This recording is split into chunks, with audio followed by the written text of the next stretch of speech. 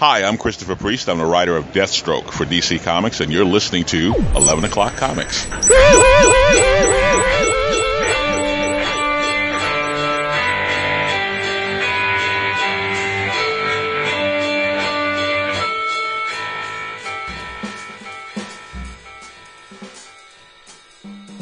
That's a good one. That was strong. Yeah. Very nice. I don't, based on what they heard from Sunday, I figured they might need a little bit of a kick. Oh my God! Right for the nuts. It was good. I can't believe it. There was no nuts. I listened. I didn't finish the episode yet. I got up to, and I'll, when we talk about the comics, I'll riff on it. But no, it was, the emphasis was on the who. It was. Yes, he hyphenates. He does hyphenate. It lets you know, it let everybody know. Right, Vince and I, whenever Jason isn't here, Vince and I kind of play around a little bit, and then as if Jason's just been really quiet, and then we eventually let everybody know that Jason isn't here. When I'm not here, and Jason does the woohoo, it lets everybody know right off the bat it's going to be a great episode. Daph's not around, so we're going to just have a good old time, and oh my goodness, no problems. Here's the thing. Yeah. I intentionally attempt to do a very uninspired woohoo because I feel like it would be an affront to the skills of your woohoo-ness if I tried to mimic it. I do appreciate that, and that's probably I was thinking about it when I heard it, and I'm like, it's weird that Vince nor I ever try to say that we're somebody we're not during the intro, because that's your thing. Yeah, we don't front. Well, the producer made me do the woohoo. Yes, he did. Yes, that's. I mean, regardless of, it's like the Krusty Bunkers. No matter who is in the show, on the show, the woohoo needs to be done. And even though I was very surprised way back when that I was asked to do it again the following week, because I thought Vince recorded it and he was just going to tack it on. It's a stamp, and it's there, and it needs to be done regardless of who's making up the hosts of the episode. We have done this show for 11 years, and every woohoo is unique to that episode. I could have you I could have you do the perfect woohoo and just keep dropping it in every week effortlessly, but that's not the way we do things here. Right. Nah, we don't. We keep it 100. That's right. Like, you could do a bottled DCBS preview, too, and you don't. Of course I can, but that's lame. That is lame. That's hella lame. I like the flubs and the fluffs and the stutters and the farts. I mean, it just adds some veracity to, or some authenticity to the audio, I think. That's why we don't, there's nothing canned here. There's only one thing canned that I keep reusing. The heat? No. Although I do appreciate you bringing up some good music. I always use the Haas sound effect when we go into or out of an interview. That's canned, and it's a tradition, and I use it all the time. Yes, you do. Yeah, and you know what else is tradition? This thing we do every couple of days, it seems. Feels like it. Yeah, it's 11 O'Clock Comics, episode 594, and I am Vince B. Oh, you are Vince B. It is so good to hear your voice in real time. And I am David A. Price. Sexy bitch. And I am one of America's most beloved TV hosts going through a tough time right now. Who is Alex Trebek?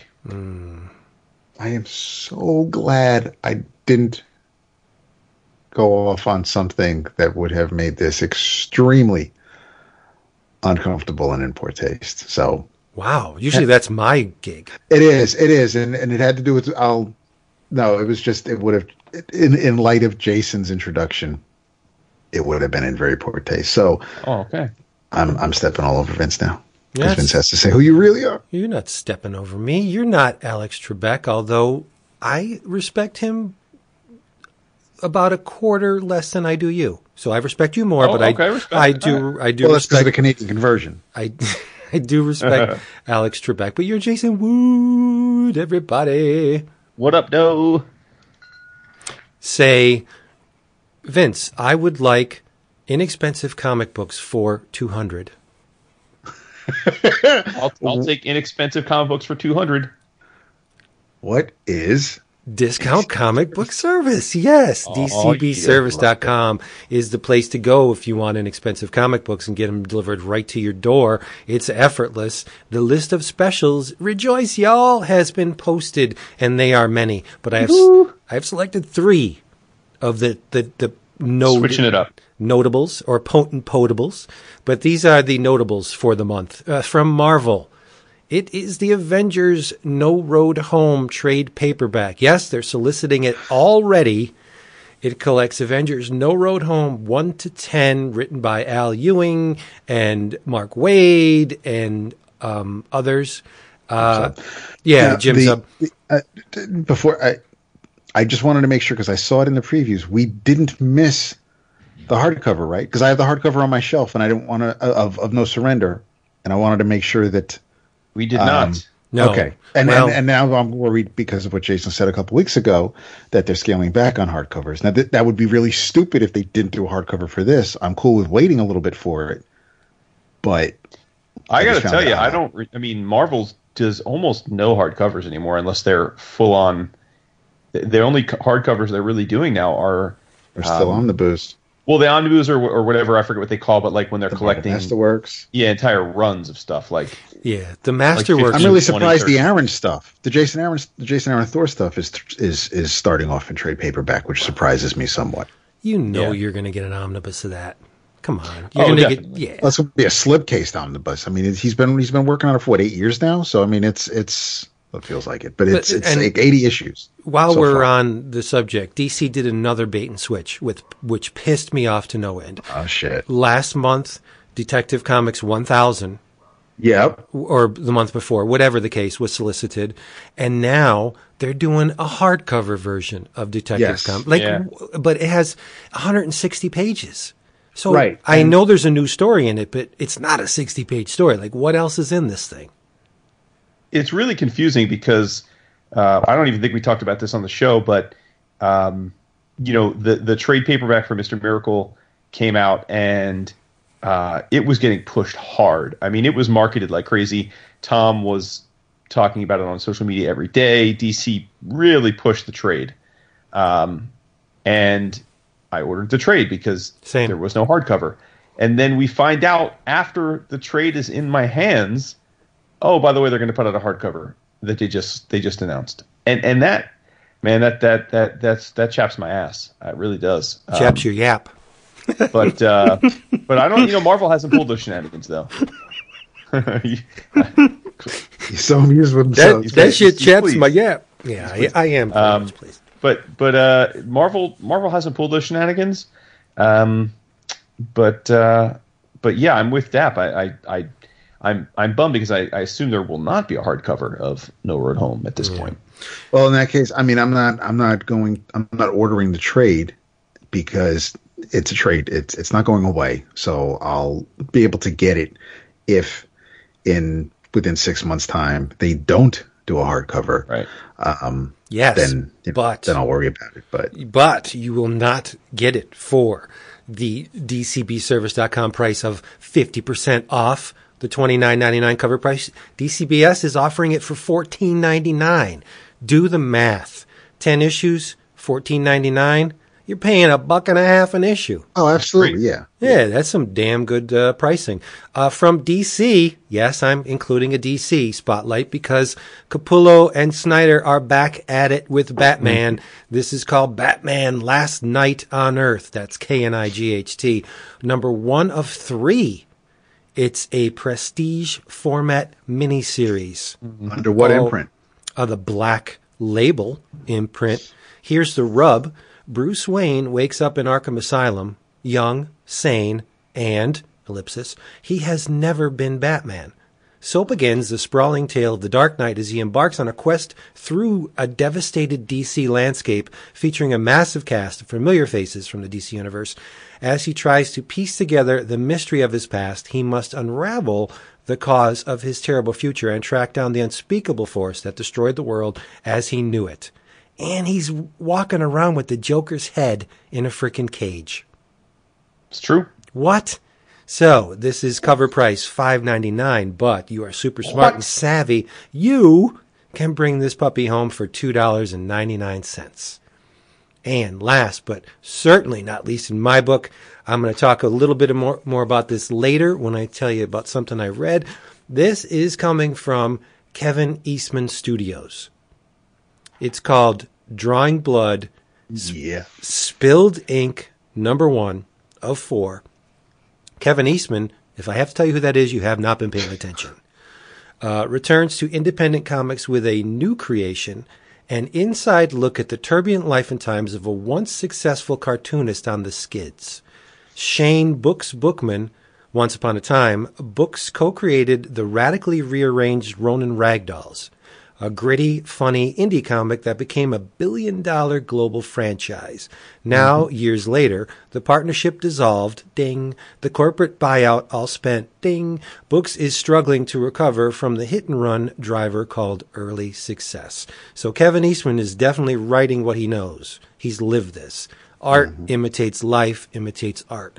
And to make it even better, you can also buy the facsimile edition of the radically rearranged Ronin Ragdolls. So there's 2 books offered this month. The first issue of this Drawing Blood, which is $3.99 cover price, you can has it for $2.19. And the facsimile edition of the 1993, I believe they're tagging the date, radically rearranged Ronin Ragdolls is available as well. I have ordered both.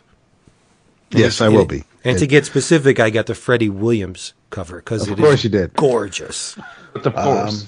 I'm not sure which version I'm getting yet. It's on. I'm going to make my previous picks video hopefully tomorrow evening, and I'll probably do a rare double feature with it because my DCBS box arrived today, still sitting next to me unopened. So I'll probably do the reveal in the same video. I love that you use reveal. It's great.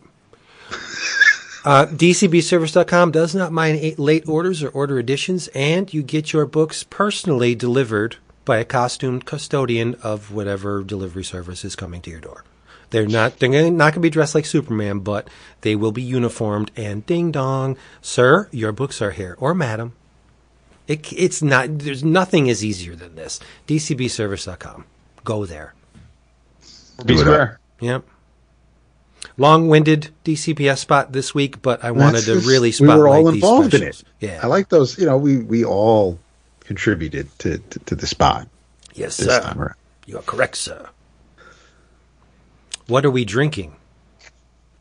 Well, let's start with you. Yeah, water. Go ahead, get it out of the way. Yeah. Water, H2O, baby. Yeah. Heard. Thank you for correcting me. What you drinking, Jason? I'm drinking a beer that is built to please all the senses. The Road Less Traveled, 2 Roads Old Factory Dry Hopped Pilsner. Oof.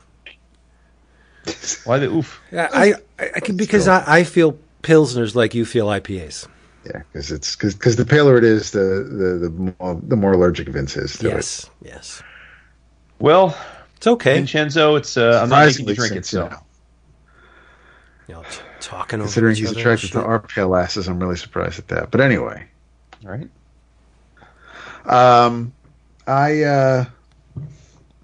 I needed something that I didn't have in the house, so I picked up a bottle last night. Raised the glass, and then tonight, before Vince grabbed me, I was talking to one of our very near and dears who we will finally meet face to face in, well, hell, 2 weeks. Yep. Caleb. 2 weeks from tonight. Caleb, Alexander McKenzie and I were chatting for a little bit, so we each had a toast, and that is basically what I toasted with was Buffalo Trace Kentucky Straight Bourbon Whiskey, because it does not feel like a wine night tonight. It doesn't feel like a wine week, but yeah, that is my drink for the night, although I will be following that up with some seltzer soon, because I can only have so much and still be somewhat coherent. We don't want you coherent. That's true. So maybe I will finish the bottle. We'll see. There you go. Well, I'm raising my glass as well to your girl. Thanks, Bill. How's your lovely wife handling all of it? Not so good. No. Surprisingly, I might actually be this. Yeah, very much so. All right, I'm gonna hit her up tomorrow. Okay, she'll appreciate that. All right. What do we have for thank yous? Oh, I have one. Oh, please do. Well, then hit us up. Just today, I sauntered, as I am wont to do, over to the mailbox, and there's a box sticking out of it, little cube. And I was like, I don't remember ordering anything. Mm-hmm. And inside the cube was a Eagle Moss figure. Really? Yes, from the Doctor Who series. And the sender knows me so well because it is from the Pertwee run, which is, in my estimation, the absolute best Doctor Who ever got.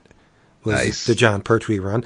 This is from the Three Doctors episodes. It's the Gel Guard, and it is phenomenal. And you know Eagle Moss, they do great figures, but more importantly, it was sent to me by Mr. Rod Hedrick. Yeah. And it's amazing. Nice. Yeah. He said, here's a little something from Doctor Who Con in L.A. I would kill to go to Doctor Who Con in L.A. And he says, I hope you like it. I don't like it. I freaking love it. And it's going, I do. And if I had my druthers, I would get all the figures from the Pertwee run. Because like I said. How many are there?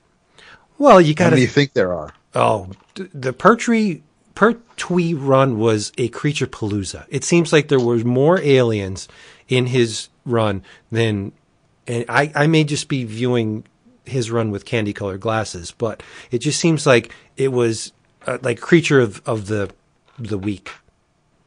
Now, for those who aren't familiar with the actors who played the Doctor or may just know that there have been 13, what number is Pertwee? 4. That's what yeah. Yeah, right. 4. Because it's, do you count Cushing as the first Doctor? No, I count the old man, the first one, whose name I'm blanking on. So Hartnell. Hitting me. Yes. Yeah, that's who I consider the first. Well, then, did they retcon Cushing in there somewhere? No, he was the first, right? Cushing was the first Doctor. Are you gonna? You go look for it. I'm telling you, Peter Cushing played the Doctor first. I'm almost certain. In the very first episode, no, it was a thing that was before. That's what I'm saying. So they either they retconned or it was the radio drama or something. But no, I wouldn't. I wouldn't consider radio. That to be I'm saying yeah. But so you do your thank yous. I'm gonna go suss this out. Okay. Suss it out. Well, then I'll segue right into it then. Of my few thank yous, I'll start it off like Vince. I also received a very awesome Eagle Moss figure, also from Rod, who I think I maybe missed. He's probably gone to Galley,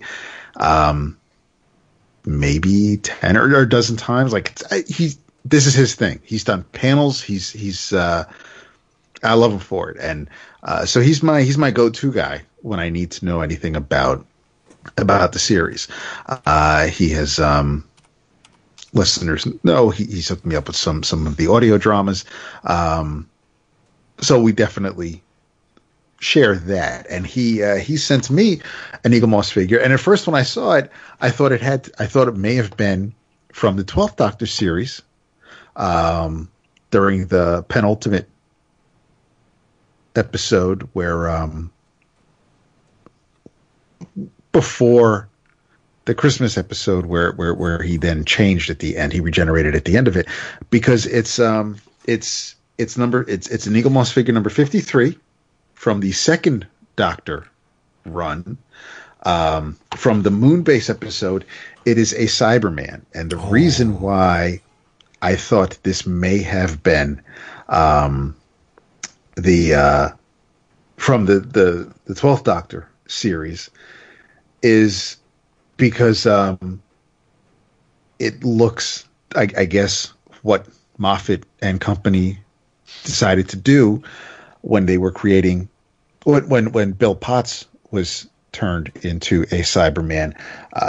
The outfit in this figure looks very much like what her Cyberman was appeared as. So all this is telling me is that, as with all good things, you tend to borrow from the past and pay homage to it, and that's, I'm guessing that's what they did here. Now Rod can tell me if I'm mistaken, or if they from time, because I do know the Cybermen from, you know, the 10th and the 11th Doctors and how they've kind of changed over the years. So maybe when Capaldi was around, it was the Doctor, and they tried to go back to the way it was. It's Doctor Who. People have fun with things. In any case, thank you so very much, Rod. This is awesome. I cannot wait to get it out of the plastic and display it. I was wrong. Cushing was not the first. Okay. Damn. Oh, wait. So then he did play a Doctor. He did, but he played a Doctor in 2 films, which were 1966, so it was after the series had started. So technically, Pertwee is the third. Hartnell, Troughton, Pertwee. Right. Yes. Then Tom okay. Becker. All right. So I had a feeling he was the third. Okay. I also want to thank. Sorry. I'm not near my stuff. I want to thank another great friend of the show, and probably whose artwork you will see accompanying this episode, Mr. Daniel White, who was kind enough to send me Twin Cities Freakout, which looks like something straight out of the Fabulous Freak Brothers. I'm going to read this, Vince, and then I'll bring it to Jason's in a couple of weeks so you can read it if you haven't, because it looks nuts. You're nuts. I haven't opened the plastic yet. When I saw that Daniel had it in his weekly pickup from his shop a couple of weeks ago, I wanted to. No, I don't even think it was from Midtown. I think he may have just picked it up somewhere else. But in any case, I wanted to read it, and he sent me a copy.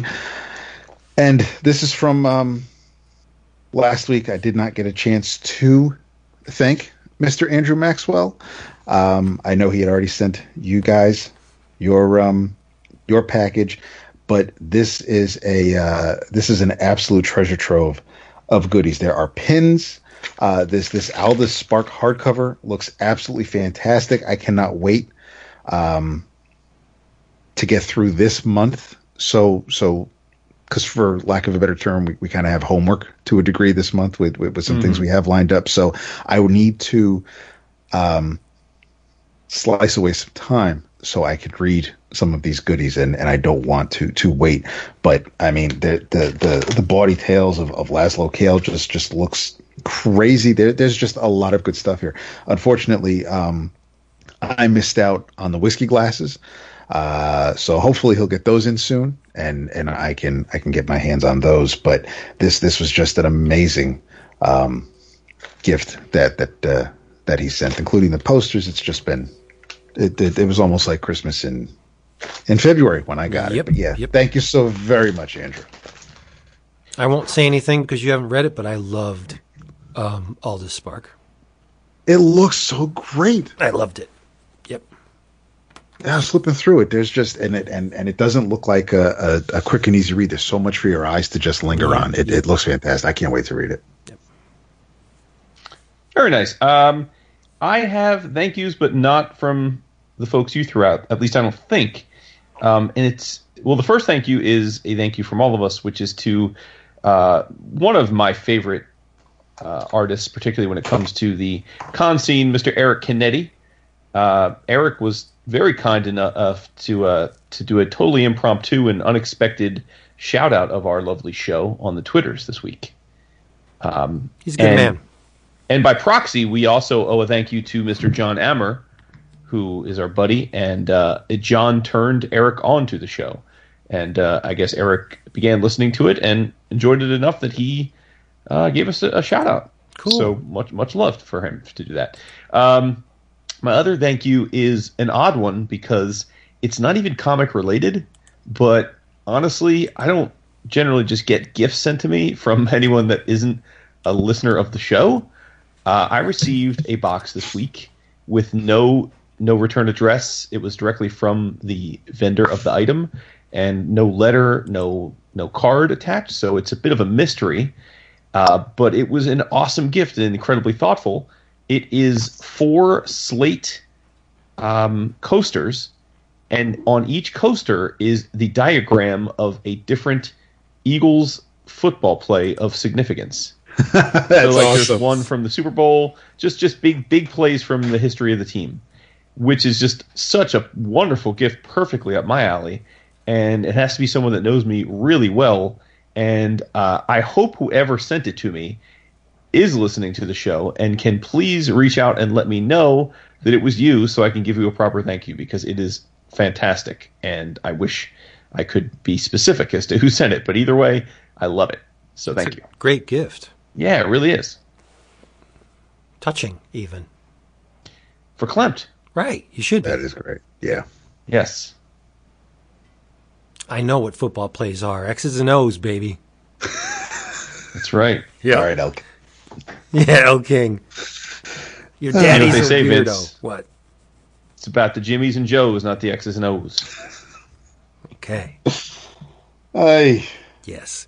Hey, we're going to talk about, we have any other things to get through before we talk about the comics proper? Well, we should say that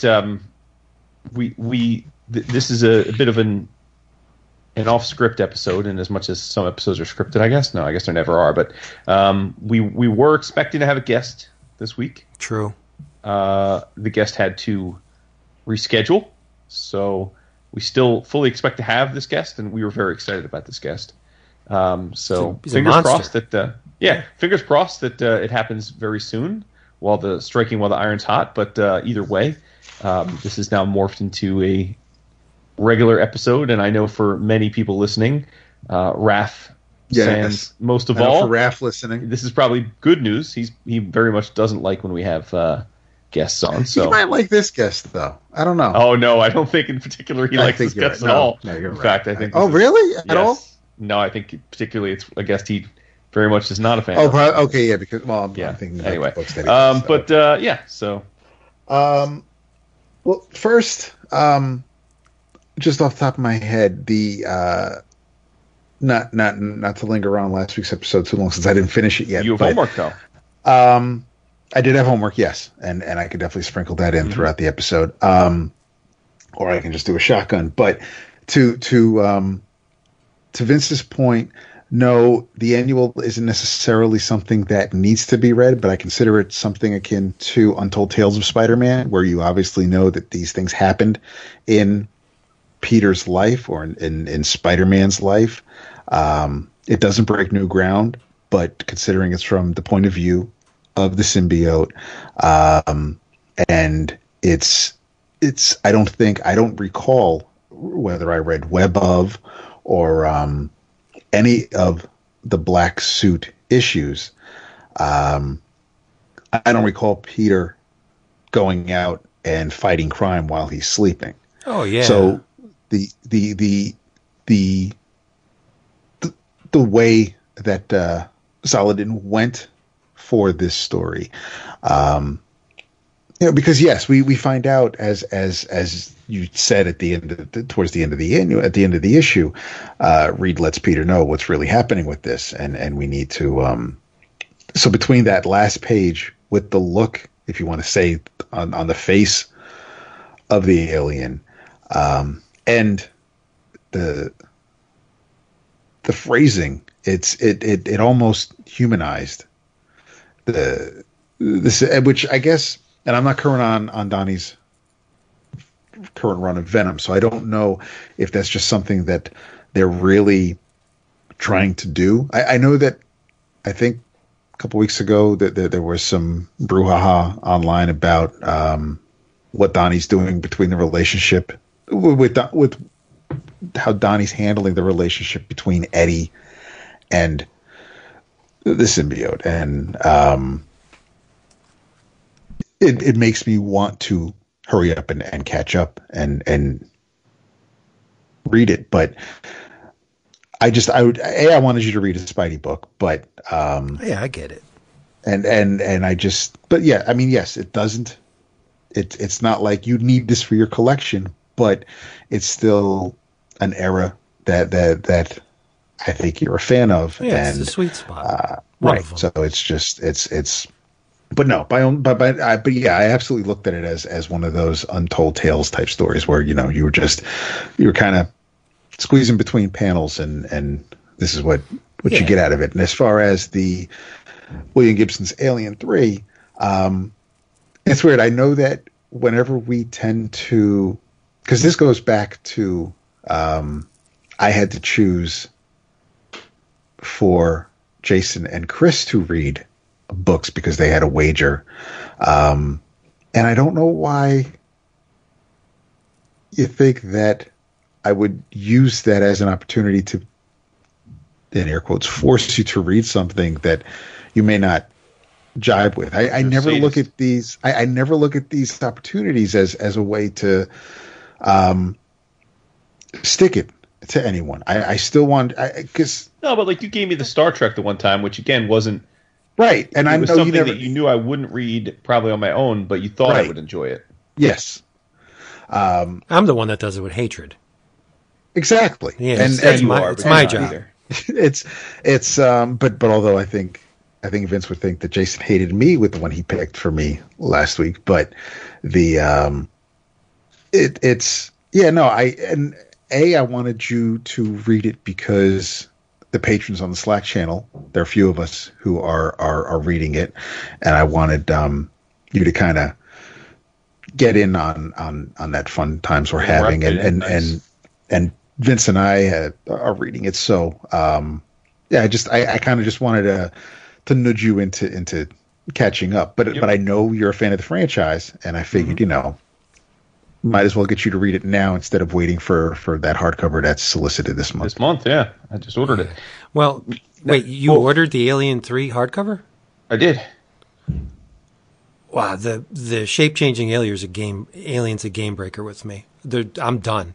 Well, I wanted to bring that up. I wanted to bring, because I know Dap says he's not finished with the episode, but I really liked the first issue, and then I said, as I was describing through the fourth issue, when I got to the point of the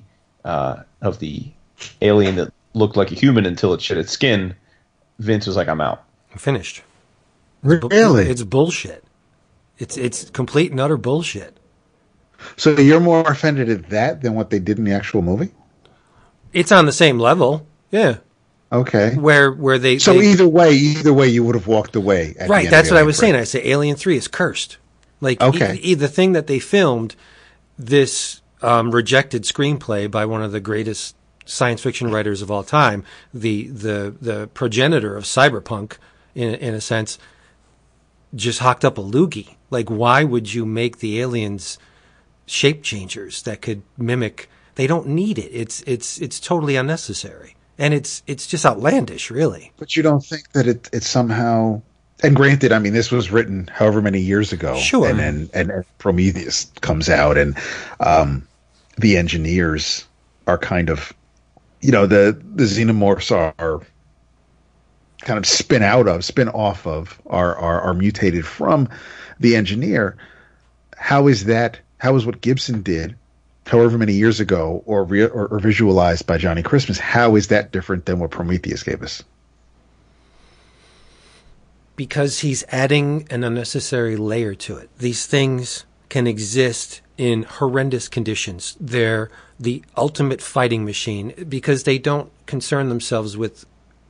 They have no morals. They will destroy you. They have their jaw extends to rip out your essence. All they exist to do is to kill and make way for the facehuggers to breed. Right? Their blood is acid. What the frig else do you need? Why would you make them shapeshifters? It's just silly. It's to give them a sense of independent thought is wrong. All they do is they follow the Queen. Yeah, no, that's and I think I'm leaning. I'm not. I'll read the 5th issue when it comes out and see how it plays out. But yes, reading that part into the 4th issue, and to have the one doctor, be smart enough to basically commit suicide. It definitely skewed it a bit. I wasn't in love with that. I consider the drones to be akin to armor-piercing bullets, right? Mm-hmm. Do you need to make the armor-piercing bullet invisible? It's going to nice analogy. Actually, it's going to get you. It can penetrate impossibly thick shielding, but now we're going to make it invisible. It just seems extraneous, like redundant. It doesn't make sense. Mm-hmm. But I guess I am hating on it. It's just, and there's something about the 3rd step in the Alien movies that has been cursed from jump. Yeah. Yeah. But I'm not poo-pooing anybody who enjoys it and thinks it's necessary. More power to you. It just doesn't work for me. It's not necessarily canon, right? Because obviously they went through. No, that's right. So it's almost like an Alien Hills Worlds, but it's weird. And again, even though Ripley's pretty much non-existent, at least in the 4 issues we've read so far. Yeah. And all I'm really happy about is that, at least as of the 4th issue, that Newt is still alive and Hicks is there. And it's like, so everything I enjoy about, I don't want what I'm enjoying about it be marred by a misstep with a shape-changing alien. And wait, I have a feeling that's what's going to happen, but you are David A. Price, right? I'm just checking because this doesn't sound like you. You have parted ways with series over far less than this. You know what I'm saying? But it's 5 issues. No. I'm talking about Miller and Hitch's Fantastic Four here. We could probably spend an hour going through miniseries that you have started and have never finished. Miniseries, though? Really? Yeah, dog. This doesn't sound like my Deathstroke. This miniseries sucks. Don't even. Dude, if I'm sticking with the quarterly fucking Doomsday Clock, come on. Is that any good? I can't tell you. I was the 9th issue. I'm sorry. I'm about to just. To your guys' points, I'm about to walk away with this 9th issue. Really? Wow. Here's the thing, dude. Like, I know that. Listen, I know that, we've probably made the counter argument I'm about to make, which is that, let's let the story come out on its own time, keep the team intact, just tell a great story. But I don't think it holds water with things like this, because this was supposed to be the marquee tentpole book of the DC universe, and when it comes out as infrequently as it does, I don't care who you are, it is impossible for it to feel as significant or potent as it would otherwise. Sure. It's just impossible to. But there was something that was revealed from the last issue, or the most recent issue. I think I've only read through 4, so I won't say it, but I find it intriguing that. Okay, it just intrigued me to the point where I want to get back on the series now. Mm-hmm. Where the whole comedian's not dead bullshit, that rubbed me the wrong way a little bit, as it did a lot of people. But the revelation from the most recent issue, I was like, oh, well, that would be cool if that's true. Mm-hmm. And so maybe I'll get back on it. Regardless of the whatever I think, it sure is a beautiful looking book, though. It is. It's absolutely. I don't know if I can. I don't want to say it's Frank's best work, but no, he's definitely putting a lot of love on these pages. And the 9th issue is probably what everybody who wanted Watchmen in the DC universe to be. That's what I was thinking as well. There's a couple of panels that I absolutely adored, and I'm trying to see if I'm trying to look at Manhattan's face as when this character shows up to see if there was any sort of recognition, but there were things in this 9th issue that really just kind of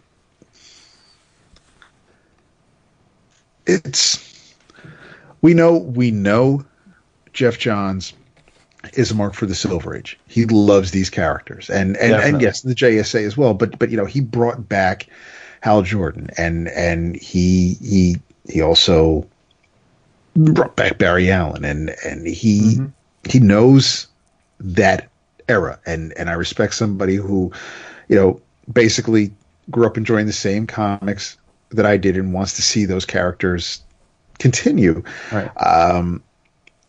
So I'm always interested in what Johns is going to do, and yes, even though this is desecrating the Watchmen legacy, and if you want to say that,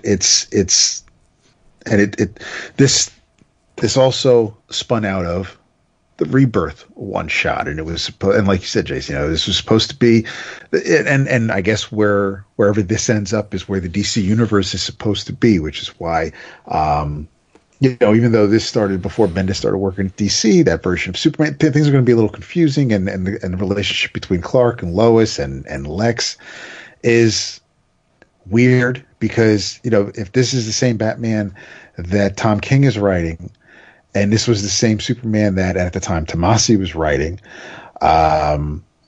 things are just a little out of whack. We're all comfortable with whatever Coates is doing in Captain America is happening somewhere around the same time with whatever Jason Aaron is doing in Avengers, and as far as Captain America and Black Panther go, and we're fine with that. X-Men characters can be in 18 comic books every month, and it all works out. And so just the fact that Green Arrow and Wonder Woman and Hawkman and all these characters are in Doomsday Clock, whatever's happening in their own books right now, you don't have to worry about that. Just to treat this as a standalone thing. But even within that, there are things happening in here that I just kind of scratch my head about. Like there's a character who I don't remember the last time Firestorm was a big deal in the DC universe, and especially the Ronnie Raymond Professor Stein version. And he's not necessarily front and center, but he is a big part of the past few issues. And this does not feel like the Conway Firestorm, and then or even the Justice League version when Conway was writing that book. There are just certain things about this that I thought there were some really cool scenes at the start, and the first few pages are completely silent because all our heroes are flying towards Mars, and it's great to see Frank draw all these characters, even though everybody's kind of just sitting in ships and no one's talking, and then we all have to get to Mars because that's where Dr. Manhattan is, and there's a huge fight, and it should be a very, very intense and I don't want to say special, but a very spectacular issue, and I guess it is, especially visually. But it's still a series that is, I definitely feel the delay between issues isn't helping, but that can't be helped. Fine, so be it. You can always go back and reread the issues you have. I get that, but it's when I think back about like the issues with Johnny Thunder and the Nathaniel Dusk TV show and things, and I'm wondering if when is that going to? What did I miss that made those scenes so important and did this really need to be 12 issues? And I have more questions that aren't necessarily related to the story going on. It's more about the process of it all, and I find it very hard for me to read an issue and just appreciate the words and pictures I've just consumed on their own, and that's not fair, and I realize that, and it's just, I don't know when it's completed, when all 12 issues are out, if I'm going to sit down and I don't know when I'm going to want to reread the 12 issues and try to get a cohesive, coherent story. Well, it's a very deliberately paced, nuanced story from the issues that I've read. And no one can be expected to retain everything the creative team has done in the past with the new issue if there's a 4-month gap. Precisely. Between two, right. It's just, that's precisely right. It's an outlandish expectation on your readers. You could be a virtuoso. If you haven't heard the piece in 4 months, you're not going to remember specifically the extent to which the piece is magnificent, right? Yeah, when you hear it again, you'll be like, "Oh, I get it now. This part is magnificent," which segs into this part and blah blah blah. But when you have it all in one shot, then that's going to be the deciding factor. Did Jeff Johns and Gary Frank make good on the claim that, or at least are they doing the Watchmen legacy an honor with this series or a detriment? We're not going to know until it's all done, right? Sure. But Firestorm should be the molecule man of the DC universe. He should be as feared as the Molecule Man, because the powers are pretty much in the same ballpark, right? Right. Yeah. And it was said that the Molecule Man is one of, if not, the top tier of powers. He's an Omega level. And Firestorm should be the same thing in the DC universe. And he has been in the past, right? I just can't remember what story it was, but Firestorm was like super big deal, like godlike. Yeah, he should be instrumental. And I mean, he should be like a one-man Justice League, but there's a page here where we get a reveal, and whether or not that's Dr. Manhattan fucking with him, or if this is something that really happened, that we really never witnessed because Ronnie never opened the door,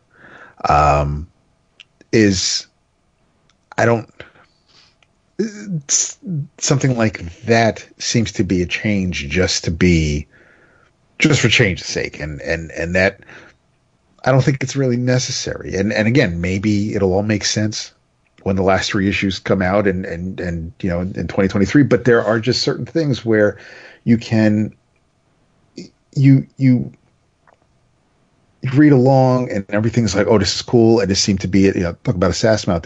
This seemed to be if you ever wanted to constantly read Guy Gardner saying the word shit, this is the issue for you.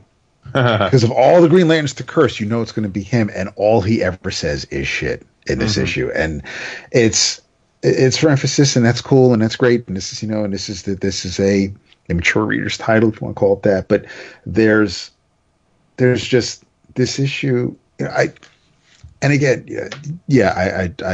agree with Vince about the whole comedian thing, and then I enjoyed the origin of this Rorschach, and then we had the issue where we get the backstory with the marionette and the mime, and so but when I think back on those issues, and again this is emphasized because of the delay between issues, I'm wondering if those little backstory, if you just, nobody can tell the future and say, oh, I know things are going to be late, and so maybe we should just do this in 4 issues and be done with it, and this way everybody will have read it, and that's takes away the whole mystique of the Watchmen are. But it's, when I think back of those side stories, I don't want to say it gets me angry, but it doesn't help for when I go to sit down and enjoy this, because I think of all the time wasted, and again, by the time the 12th issue is out and all is said and done, I don't think Johns is trying to waste anybody's time with this story. You already said it, Vince. It's deliberate, and yes, everything is going to make sense between Saturn Girl being in here and again Johnny Thunder and all these little things here and there are going to make sense when everything is done. But because of the delay and because they're releasing it in single issues and we get to read it as such,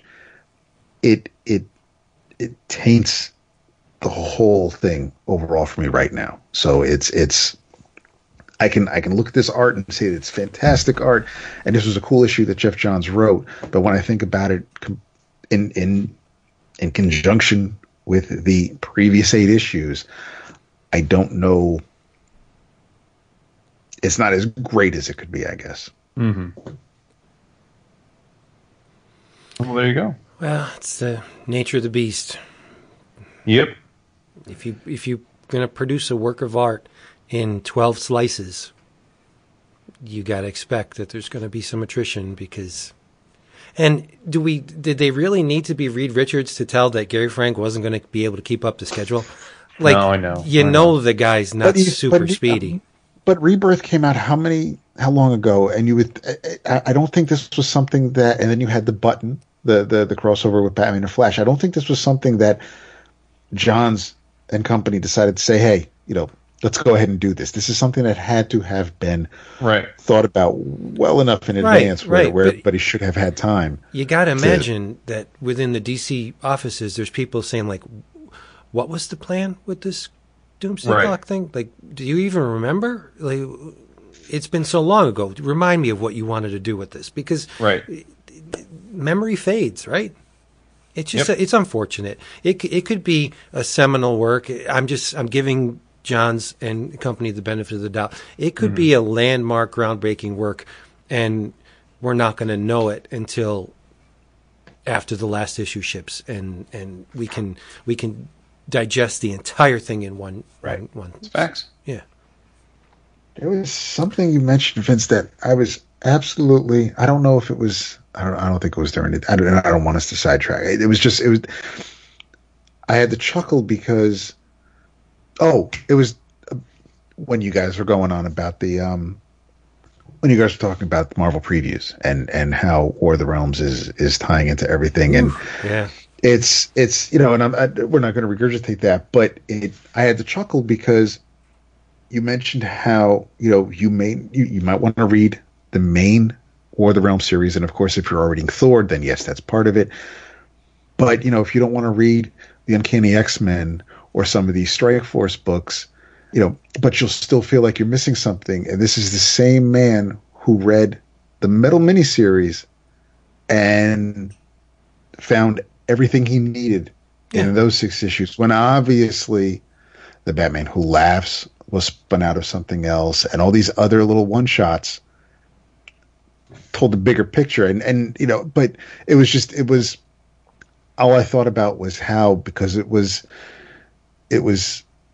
Capullo drawing it, that it's much easier to, I guess, accept that or just or go with the flow with Metal than it is with something like War of the Realms, because even though War of the Realms obviously is a big deal, and Aaron it's supposed to, I guess, affect the entire Marvel universe, whereas Metal was it's not like Snyder was overtaking Batman for these 6 months, and it was all you could just read the Metal stuff on its own, because everything would have been marked as such. I think maybe the Titans, there were a couple of titles that may have had a Metal tie-in banner on the cover, but for the most part, if you just want to read Metal, you were able to tell what was pertaining to Metal. But again, it was just I was amused by Metal gets a pass, and that's fine and all well and good. But War of the Realms, I'm afraid I'm going to miss something if I don't read this Venom appearance or find out what Punisher has to do with it. Yeah, but what I did say at the end of that sentence was, based on the creative teams, I'll decide whether I want to read them or not. absolutely. Because it's visual based. You can have the most crucial tie-in. And I'm looking at some of these teams, and I'm like, I don't. And if the art isn't there, I'm not going to read it. And that goes for Metal too. Like one of the best characters from Metal, Batman Who Laughs, now has a miniseries out there. Yeah, and after the first issue, I ain't touching it with a 5-foot pole because I'm not. I don't think Jock is doing good work on it. I think it looks terrible, and so I won't read it. Mm-hmm. I mean, it's all based on the visuals for me. And if the key that opens the door is Capullo, you've won me over already. Sure. Right. That's what I'm saying. Sure. So comics. Let's find new stuff. Yes, please. Jason. Yes, sir. Your turn. I got something, and it's a nice bit of serendipity.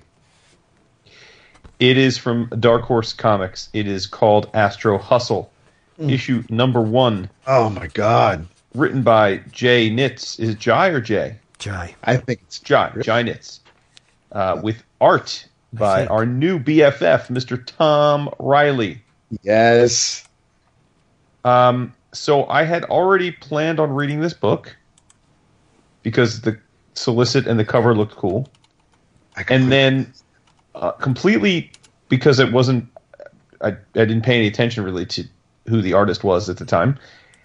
Then in our ongoing, never-ending art hustle for C2E2, we came across a gentleman named Tom Riley. Okay, no. So for clarification purposes, when Jason says R, he doesn't mean Vince or I. We're talking about our North Carolina brothers who are all, specifically this time around, Justin, who I think has more pre-show orders than Jason does right now. He does. He's pushing 50 pre-shows. Yes. It's kind of insane. It is. But anyway, we're always on the hustle. Every day we have a little Slack group where we're talking about art and commissions and stuff. And came across a guy that looked to our eyes like someone from the school of Somni. He's basically the love child of Somni and Greg Smallwood. Very good. That's very fair. Yes, I like that comparison. And long story short, we all hit him up. He did our commissions for C2E2 already super fast, and they're beautiful. So we're all geeking out. Didn't you get one too, Dad? I did order one. I don't know if he started it yet. No, right, but I'm saying, but you're in on this one. Yes. But so we were all geeking out about, wow, what a find. This guy's great. Blah, blah, blah. He's going to be huge. Then I open up the Astro Hustle book, which, as I said, I'd already ordered. And who freaking drew it but the same Tom Riley? So it's very, very cool. It's Kismet. Now, what is Astro Hustle? Well, basically it's a sci-fi adventure that is conceived as though it were written in the 70s, meaning the costumes, the verbiage, the aliens, the spaceships, the space stations, they all look like they would have looked if you were tasked with making a sci-fi movie in the 70s. And that is a super awesome. That is a great setting for my vantage. I think that is a visually a fun place to be. That aesthetic, and the first issue I thought came out strong. We basically get a prequel or a little setup, and in the setup we've got a little implied sapphic love, and some implied. What's the sapphic is lesbian? What would be like the male version? I guess the opposite of sapphic.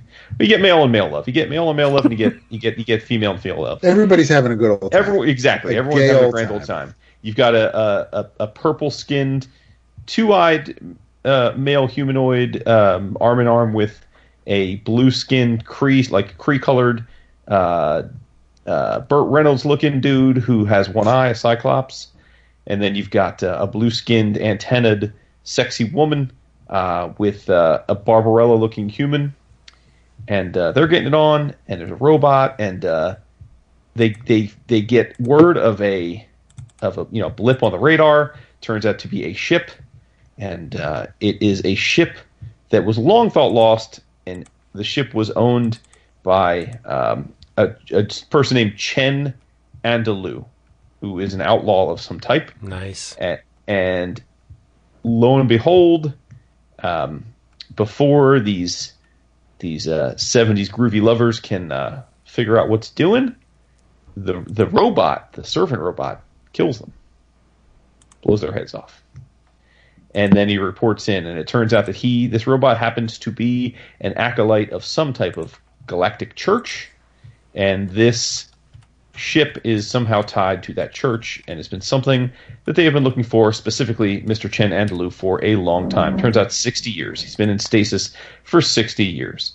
And we go from there. We don't meet the protagonist of the series, Chen, until, I don't know, about halfway through the book, maybe halfway, 2/3 through the book. And this is a setup issue, but I thought it was a great setup issue. I love the aesthetic. I thought Riley's art was awesome. I think the color is awesome. We've got Crank on letters. And by the way, the colorist's name is Ursula Decay, which is pretty cool. Yeah, and I just thought it was great, man. Like it's of a certain type. If you're into the Buck Rogers, the Barbarella, that whole vibe, the Flash Gordon, then this is going to please you. If that's not your speed, then you probably want to move along. But I really thought it was a strong first issue, a book that I don't know got a lot of run. Like I pretty much just pre-ordered it because of the strength of the cover art and the color palette. So I'm glad I did, and I think it definitely hit the mark. And I want to hear what y'all thought of it. You do know the connection to Un Chien Andalou? If I knew, I probably would have mentioned it too. No. Andalusian Dog. It's a surrealist film. Salvador Dali and Buñuel. Remember you've seen the scene a million times with the woman with the eye held open and he drags a razor across her eyeball. Oh, sure. Yeah, that's Un Chien Andalou. It's a surrealist masterpiece. Oh, nice. Okay. Yep. Cool. So, what'd y'all think of it? I thought it was great. Yes, I did. I sure did.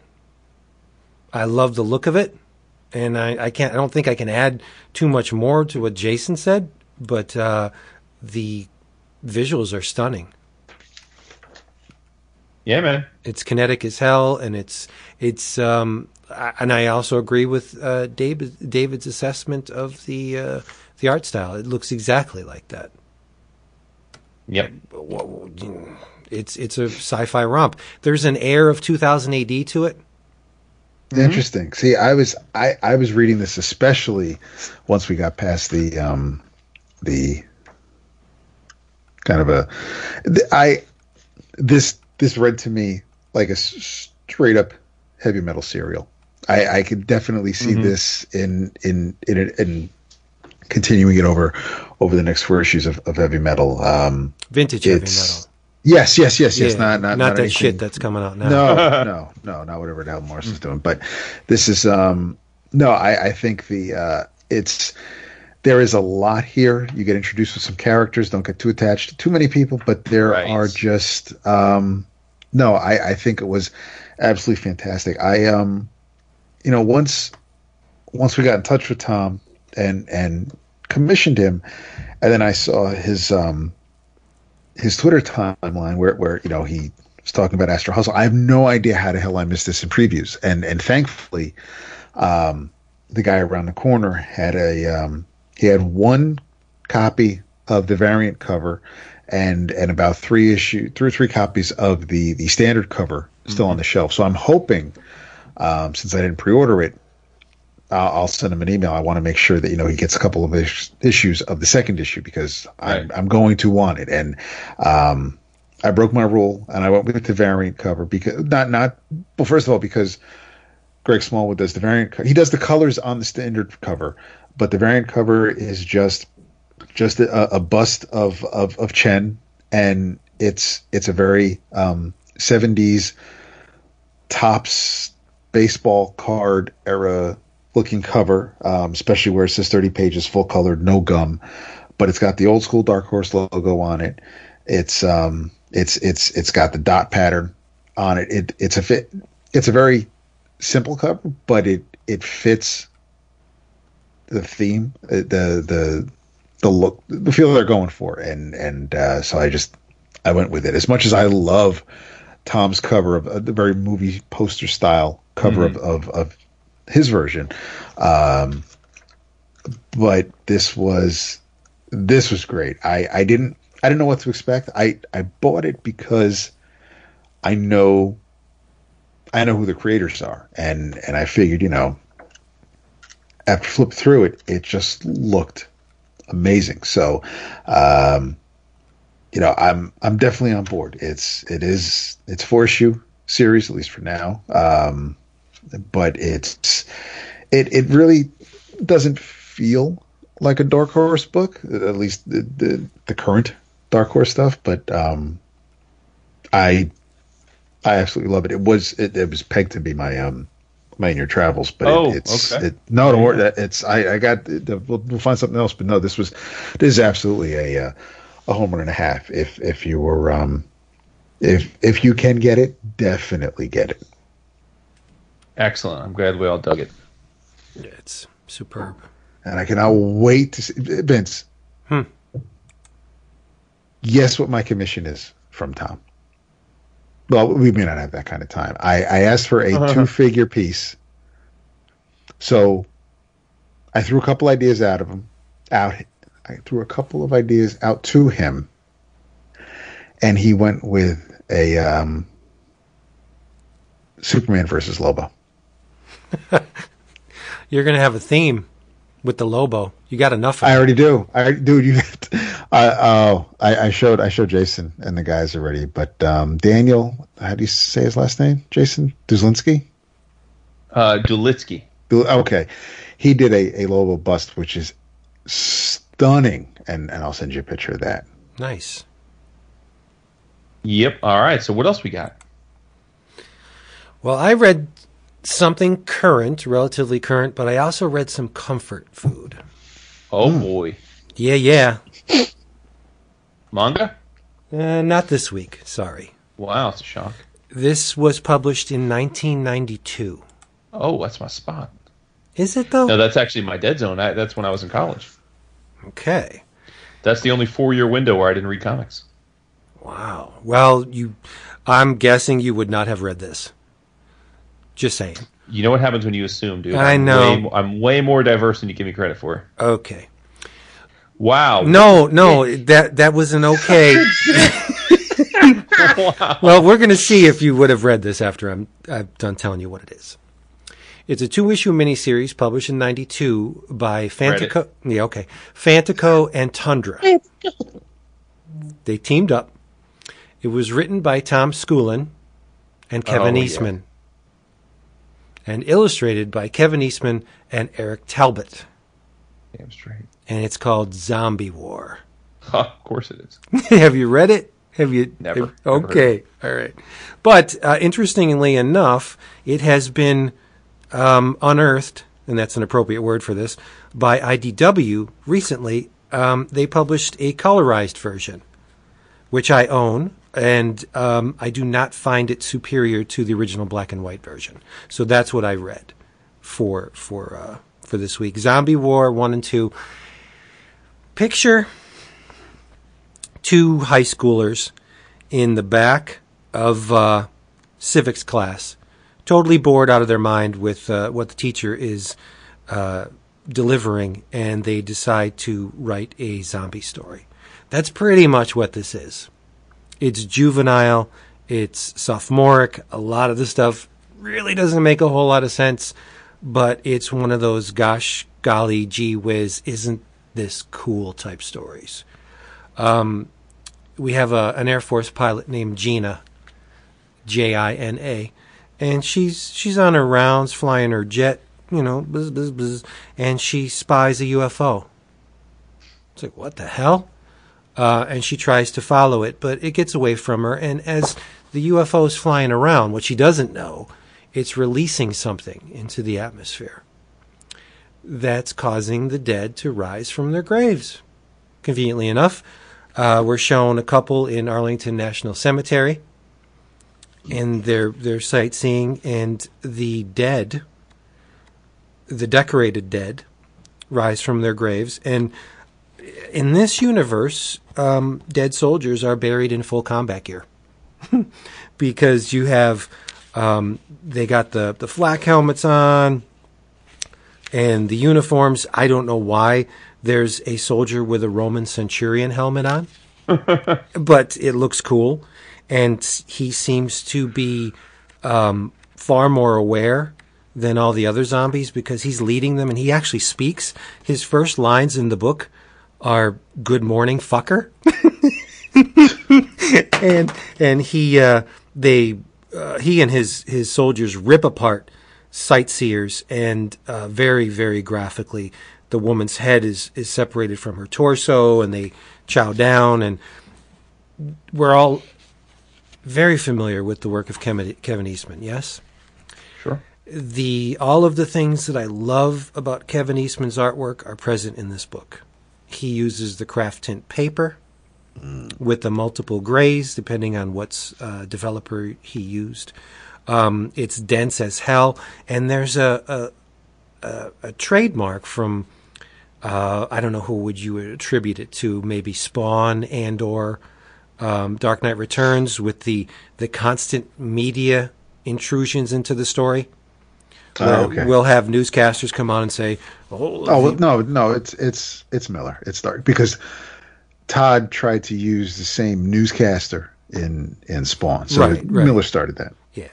Well, God bless you, Frank, because they exploit that little trope to no end in this thing. The story is frequently intruded upon by the media, and it's so typical of the media. They start out having no idea what's going on, and once they do know what goes on, they try and cover up the fact that there's something, there's an extinction level event going on, and it's like, oh well, it looks like our army has things under control, when it's nowhere near the truth. Like the UFO's flying around, and it goes through London and Europe. Well, that would be Europe. France is afflicted, and they show significant monuments from each country, and they're burning, and the dead are, doing their thing. So what's the deal here? Well, the Gina eventually shoots down the UFO, and the thing that emerges is this little mini monstrosity in a hood, and he's got tentacles. And the two of them are forced to fight for their lives. They have to team up because they smack down right in the middle of a zombie parade. And the zombies, they turn to them and they chase them and they go into the sewer. And eventually the alien fesses up to what's going on. It turns out a probe from Earth entered this alien's planet's atmosphere and it exploded in the atmosphere. And toxic shit rained down on his people, and it just so happens that the toxic shit was contagious. It's like I said, it's juvenile, and all of his people were killed, save himself. So what he does is, I don't know how he knew that the probe was from Earth, but he figured it out, and he came to Earth, and he just happened to have a substance that could revive Earth's dead. So if you think about it too much, it really falls apart. The book is in service to the cool art, and it's just amazing art. It's dense as hell. Like there's some pages that have like 20 panels, and then you'll flip the page and you get a gigantic spread of just carnage. Zombies ripping off heads, tearing babies apart, sticking bayonets through people, shooting people in the face. You have soldiers from the Civil War right on up to modern times. It's crazy. Stipple and spatter and craft tint paper and just every expressive means of getting these lines on paper is employed in this book. It's a mess, but it's a beautiful mess, right? And Eric Talbot, no stranger to horror comics. I think the man has one of the best styles. I mean, as far as skulls, Talbot draws a mean skull, right? And there's skulls all over the place on this thing. But that's what I'm saying. This was my comfort food. I needed a little bit of a boost this week, and this was right on the front of a box next to my chair, and I'm like, God damn, I'm going to go back to Zombie War and read it again. There was a sequel, believe it or not, called Zombie War Earth Must Be Destroyed. And it continues the story. I believe it was 3 issues or possibly 4. I have those as well. But I just wanted to read these again because it's a happy, fun time. If you enjoy people being dismembered in a variety of ways, and who doesn't, right? I would scare up the IDW version if you like color. If not, it's available in black and white. Go with the OG because it was originally intended to be presented in black and white, and I think that's the way it works well, or the best. They take every opportunity to feature the protagonist, Gina, sometimes topless. Sometimes, we see she's in the Air Force locker room in the beginning, and it's like tits out, and there's a guy, he tips into the room, he's like, hey, hotshot, your near miss is all over the news, way to go. And she goes, take off, and he goes, yo, nice butt. It's so juvenile, but it's amazing. I love every panel. And as women are being killed by the zombies, they have their shirts lifted up a little bit, and you see a boob hanging out. Like, it's so childish, but I love everything about it. I really do.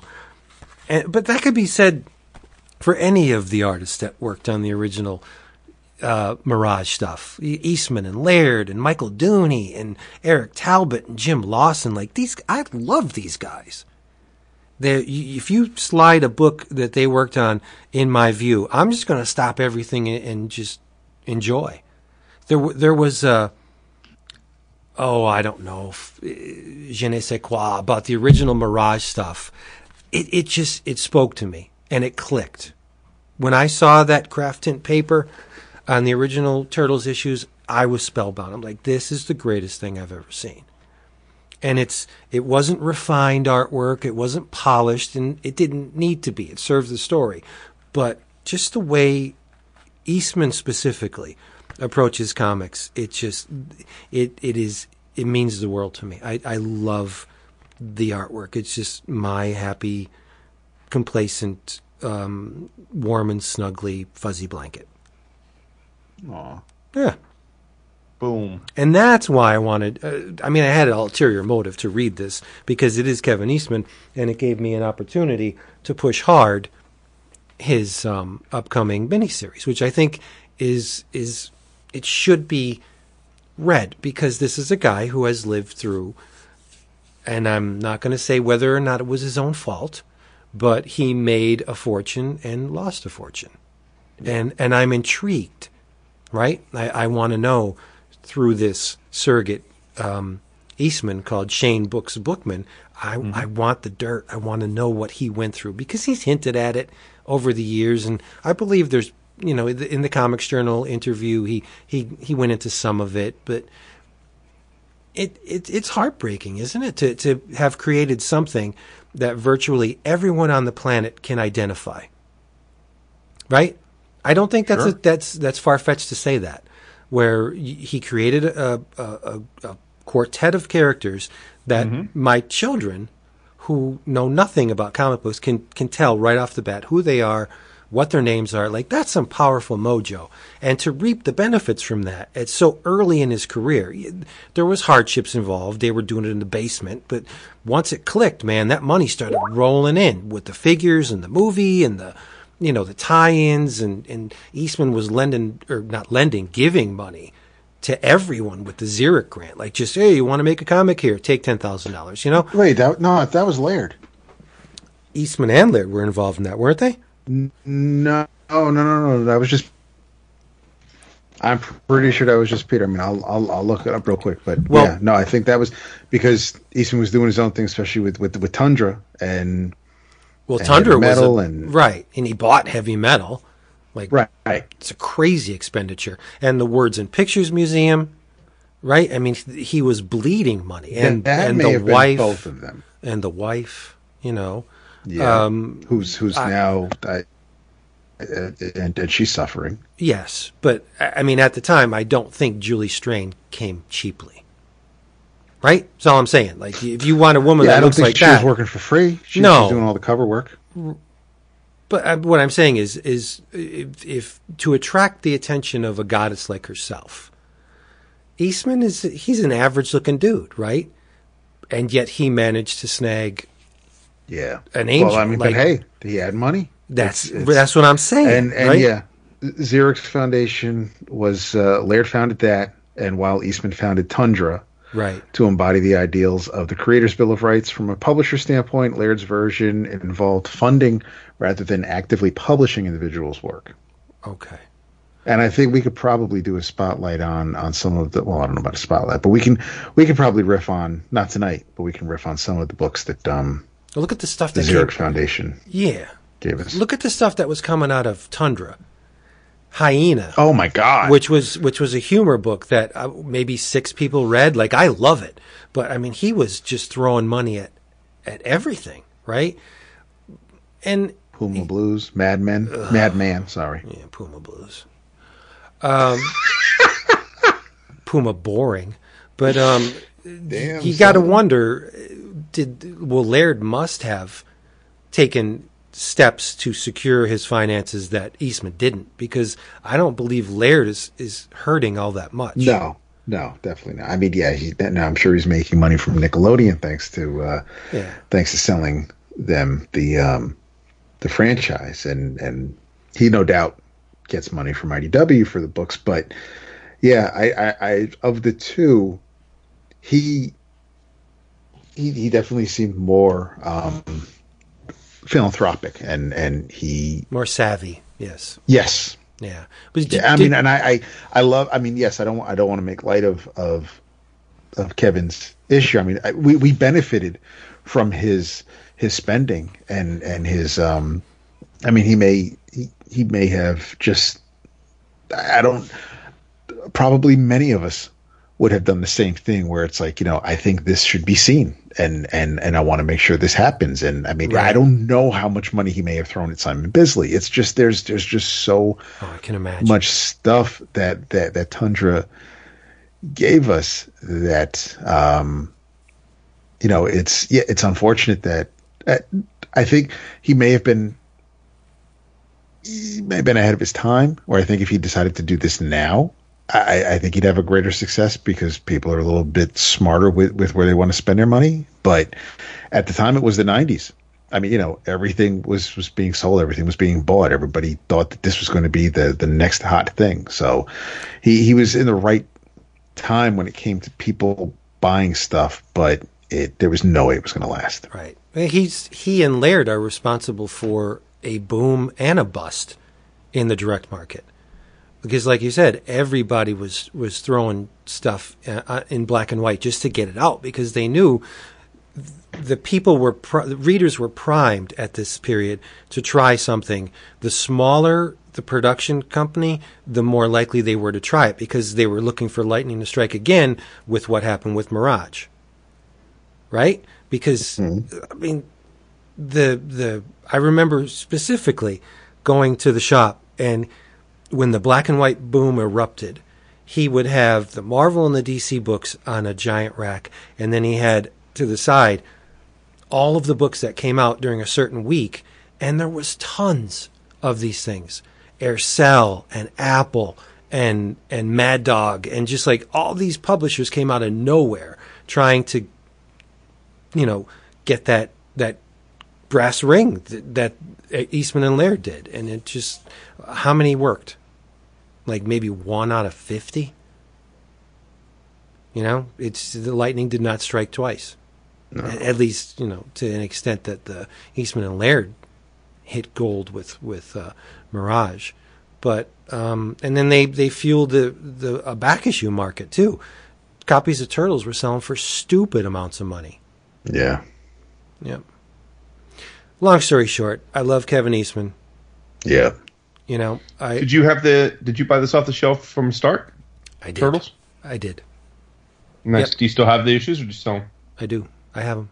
I would never part with them. Nope.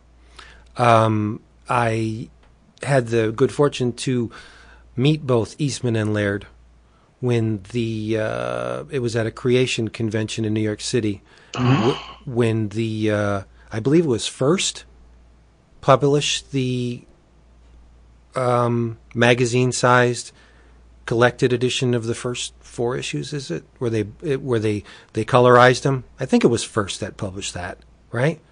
And I had them both sign it, and I still own it. Awesome. One of those things. Again, I would never get rid of that. Yeah. How do you part with something like that? It's a piece of comics history. Mm-hmm. You know? But line. I did a little bit of research. Peter Laird, after the Nickelodeon deal, there's a stipulation in the deal that he can produce Turtle comics should he desire to. And yes, okay. The Teenage Mutant Ninja Turtles Volume 4, which he and Jim Lawson did, it rivals the original Mirage stuff for me. I love Volume 4. And for whatever reason, he's not producing any. I think last issue was 32. It came out like a while back, and then it was sporadic. They were limited to like 1,000 copies. You know what I mean? So there's not a whole lot of people reading this thing, but they're great. They're so good. Jim Lawson's a beast. Yeah. He is. So there you go. Zombie War. Nice. Which zombie. There we go. So what else do we have? I have a lot of stuff.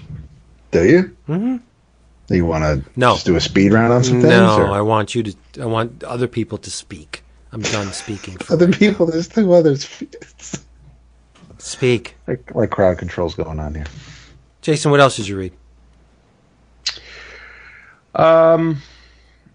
Let's see. I'm trying to think of the things that really stood out. There was... Oh, man. How could I forget? Seriously, the Domino thing. Yes. Domino Hotshots #1, written by Gil Simone, with fantastic art by Mr. David Baldeon. This is for all intents and purposes, this is the 3rd arc of the Domino series, which lasted 10 issues, and then they pivoted to this new miniseries, which is 5 issues. But it takes place immediately after the end of the 10th issue of the Domino run from last year.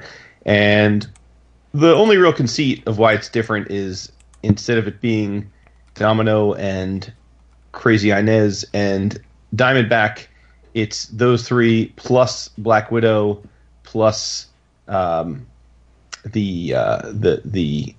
Wakandan bear character from the 2nd arc of the Domino book, and one more, a Korean heroine. White Fox. White Fox. They all get together to go on a mission, and I mean that's really the conceit. They just expanded the team essentially for this arc, and it's more of the same. I mean, listen, I'm an easy mark here. I love the way Baldeon draws Nina, and I love Nina, and so this is my sweet spot. But I have a tear in my eye because I see that 1 of 5, and it just has me wondering: am I 4 issues away from no more Domino? I don't know. I hope not. I think Marvel should lock Baldeon down and disable anyone else that tries to draw Domino. He might be exclusive. Nobody else should touch the character because he it's not going to get better than him. I don't think so. Well, as someone who spends a disproportionate amount of time, money, and energy on getting every artist on the earth to draw Domino, I'm not sure I agree. I mean, I love the way he draws her, but I'm fine with other people drawing her too. Nah, the more the merrier. Just Baldeon, no more. Well, agree to disagree, but I'm sure you both love this issue. When you reach the pinnacle of Domino-ness, you don't go down. I think he's great. I think he's got a fun cartoony style, which is perfect for the book. Look, I'm the least willing to read a book featuring Domino, and I think this stuff is great. You've been kind to me since this series came out. No, I think because it's great. Cool. I think Gail's doing a superb job. I mean, no surprise. She's a great writer. Right? She is. And this team seems to just... There's even Black Widow in this, right? And I enjoyed it. And Black Widow is, again, one of those characters like, okay, whatever. But the visuals are stunning. The action is fierce and frequent. Like, well, what more do you want? And the women are super sexy. Baldian's got a great style. And Kirby dots. He does. And Kirby dots. Mm-hmm. Yeah, I was going to say, since you have read it, you must love the villain in this. Yep. The villain is, for those that haven't read the issue yet, shame on you, number one, but number two, the villain basically touches something that turns him into a being, and he's about 80%, maybe 70% turned into this being, which looks a lot like a Kirby Celestial. Yep. But it was very evocative to me, as I'm sure it was you, of Sholey's Godland. Oh, to me, it looked like a character straight out of Godland. Of course, but, Yep. But very cool, very cool. And he pushes the Kirby tendency to slam the hand right in your face, reaching out with a giant proportion. Yep. It looks great. Looks real good. Yeah. And Deadpool. Well, DP does show up. Yep. So, which is cool. We know Gail knows how to write Deadpool. She wrote him for a long time. It's candy. This is comic book candy. Mm-hmm. You got to have more. Speaking of Marvel comic book candy. Oh boy. Avengers No Road Home #4, sons. I didn't read it. Wait, what? I didn't. Seriously, bro. It just came out yesterday. Oh yeah, And because that stops you. So did Domino Hotshots #1. This is true. And kudos to because it is not penciled by Paco Medina, but it still looks absolutely fantastic. And I didn't write down the artist name, sadly. Sean Izaske. Yes, a name I'm not too familiar with, but the art is absolutely fantastic. There's no problem at all with Sean's art in this issue. Well, they're not going to put a schlub on a series like this. No, they are not. They are not. I would hope they wouldn't, but there are times where you're just never too sure if you're going to end up with Mark Pacella. But you have I thought it was a fantastic issue, and I wouldn't be mad if, because of the point of view of this story, if Sean did this issue and then Paco's back for the next couple when the action is hot and heavy, and then maybe Sean comes back for another like interlude type issue. But this was this was an issue that made you feel for the villain. It's all told from Nix's perspective, and it is, and it, you do get some if you want to say real time or present day, the things that were happening in Nightmare's world and the things that were happening with in Omnipotent City. They play out here as well, but for the most part, the way, kudos to the three writers, because the way they spliced it with Nix telling her story and returning us back to what's happening now as far as what our heroes are dealing with was flawless. It's a fantastic issue, Vince, that you have to read. I know you will, but I want to emphasize that you before once this episode, while this episode is consolidating so you can publish it, read this issue. It's facts. Wow. Well, considering it only takes me about 10 minutes to edit one of these things, I don't know if I'm going to be able to get it in, but maybe before I turn in tonight, I'll read it. Okay. Yes, do that. I will. I said world. It's Nightmare's realm. I don't know why I said world. Well, it's a mindscape. It's true. What else? Come on, boom, boom, boom. Oh, you had homework. I did, and I read Freedom Fighters #1. And you loved that homework again. I don't know if you guys touched on this issue because I haven't finished the episode yet. But okay, so Freedom Fighters #1 takes place on Earth X, where Nazi Germany's metahuman war machine conquered the planet.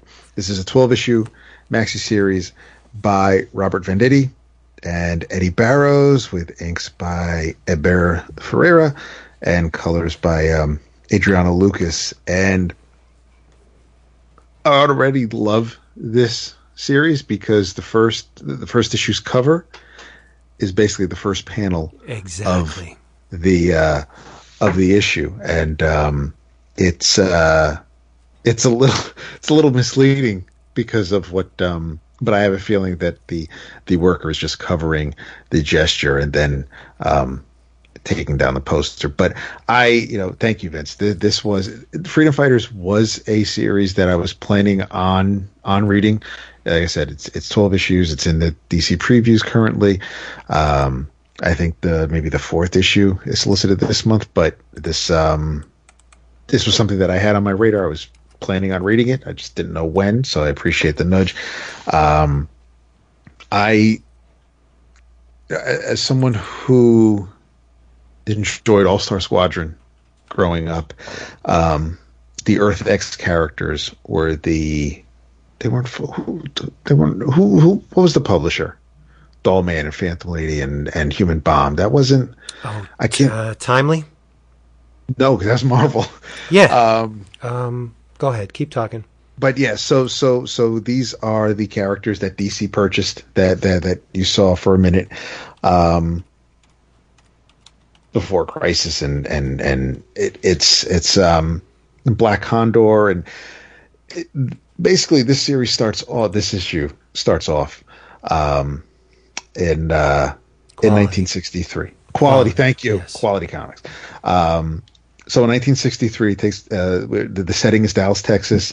The book depository, where something significant happens in American history, but the American Resistance Underground is meeting at the depository, and that's when 4 heroes, 3 1/4, 4 heroes show up. One of them being Jesse Owens, one of them being Black Condor, the other 2 being the Human Bomb and Dollman, and they're having a meeting so they can make a plan, because, like I said, Earth X is where the Nazis won the war and continued their control on the planet. So our heroes are meeting, but unfortunately this meeting is interrupted by plastic men, and the plastic is spelled with 2 S's in the shape of the SS. Maybe they're Kiss fans. There you go. So the plastic men are very evil and sinister because, again, they're Nazis, but they try to squash this resistance, and they do a pretty decent job, because 3 days later, our heroes are still on display, fully dead, and basically left as a warning to others. Poor Dollman. Seriously, guy's freaking head shot off. It's just and that's a lot of blood for a head. Jesus, for a head that size, even. You hit him with a paintball. Because that's all they. Yeah, seriously, I'd be do it all. But the and because this is televised for the entire country to see, and every network will play the execution ceremony on continuous repeat for the next 7 days. And Uncle Sam is watching this, and he feels the people's hope waning. So he's getting weaker, and while he is very, while he's weeping over this, the plastic men have surrounded him, and he, before he can be overtaken, he says something that isn't unheard of before, but then he just fades away. And we then cut to 55 years later, where one of the soldiers, who's since been promoted, was there at the execution, is here to is at that same depository where they basically killed the resistance. They squashed it here and there, and they've been able to thrive and continue their rule. And basically, Adolf Hitler's descendant is now, his son is the Fuhrer, and as our villains are saluting their Fuhrer, the building explodes. They're dead. The human bomb shows up, flipping the bird to the building, and we're introduced to the new, although they don't say new, but we're introduced to the freedom fighters here and now, and the Black Condor is kind of reimagined. You now have a doll woman, Phantom Lady, of course. But, they're just new versions of old characters. And they're going to continue. They basically, they're going to continue to fight the good fight and take on the Nazis. But unfortunately, before that can happen, we're left with a hell of a cliffhanger, because a member of the Iron Police appear on this beautiful splash page at the end, and warns everyone that the terrorists have been located, extermination is in progress, and we end with Heil Hitler. So I am this again. I mean, we've said it a couple times. Well, we've said it with Astro Hustle earlier, but this was definitely a setup issue. You got the setting. You have everything you need in this first issue, and then we get to take it from here with these new characters. Burroughs does a phenomenal work. I warned Vince when he gave me this issue that it gave me the opportunity to say that I have Eddie Barrow pages from his Superman run that are absolutely stunning in person. The man is phenomenal. Does not get enough credit. He's not underrated by any means, but he definitely does not. He's boss level.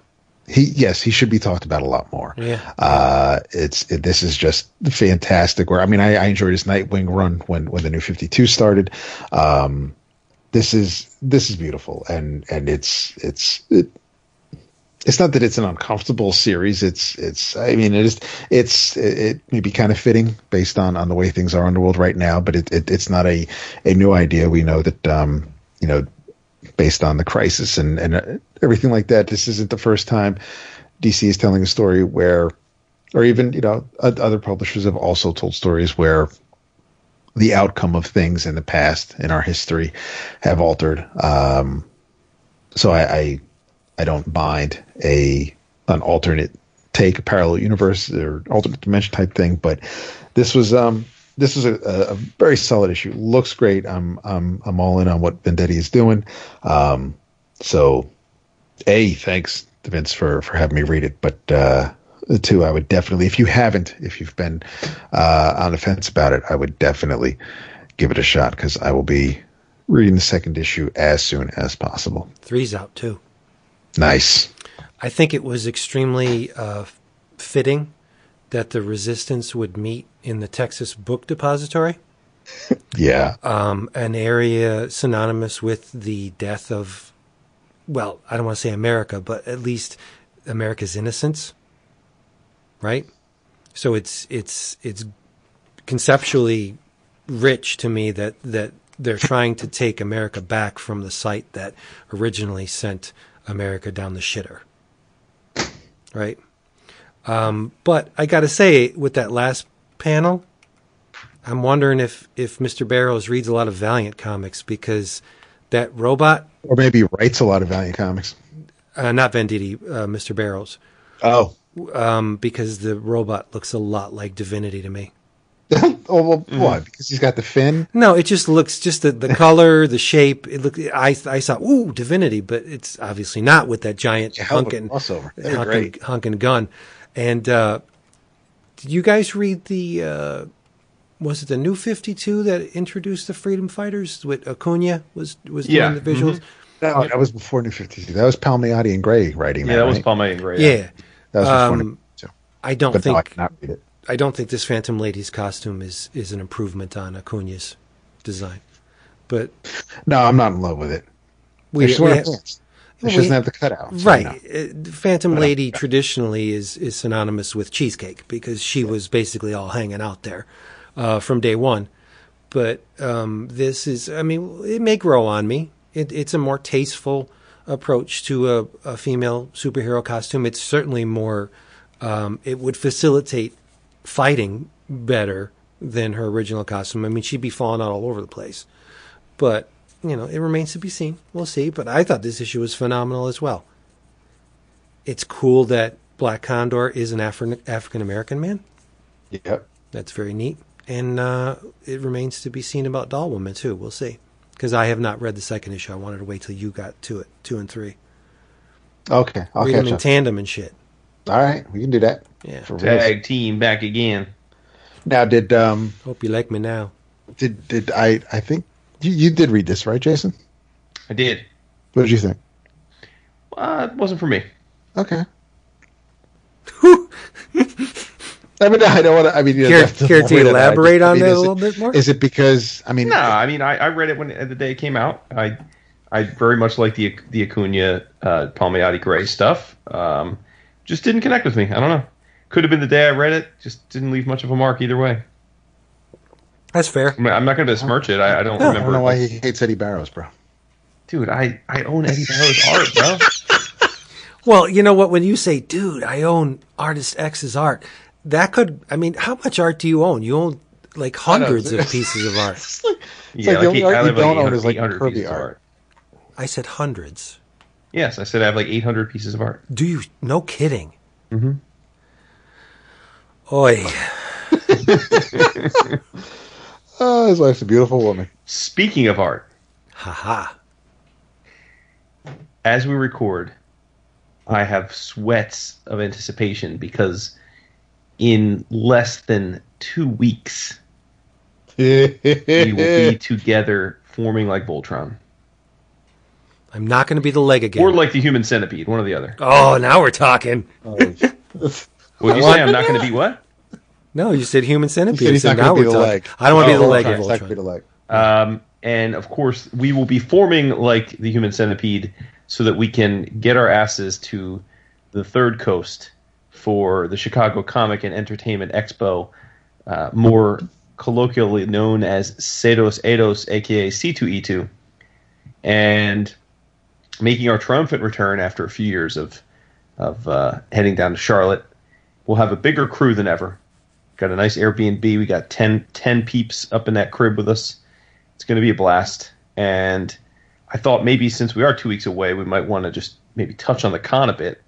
Because, listen, it's the Third Coast. It's one of the major cities of America. I would imagine there are plenty of people in and around the Midwest that can or are planning to come to the convention. Yep. And so if you are coming to C2E2, please do us a solid. And if you happen to see us or hear our voices or think, hey, I wonder if that's the EOC guys, say hello, because we love meeting folks that are part of the community in some way, shape, or form.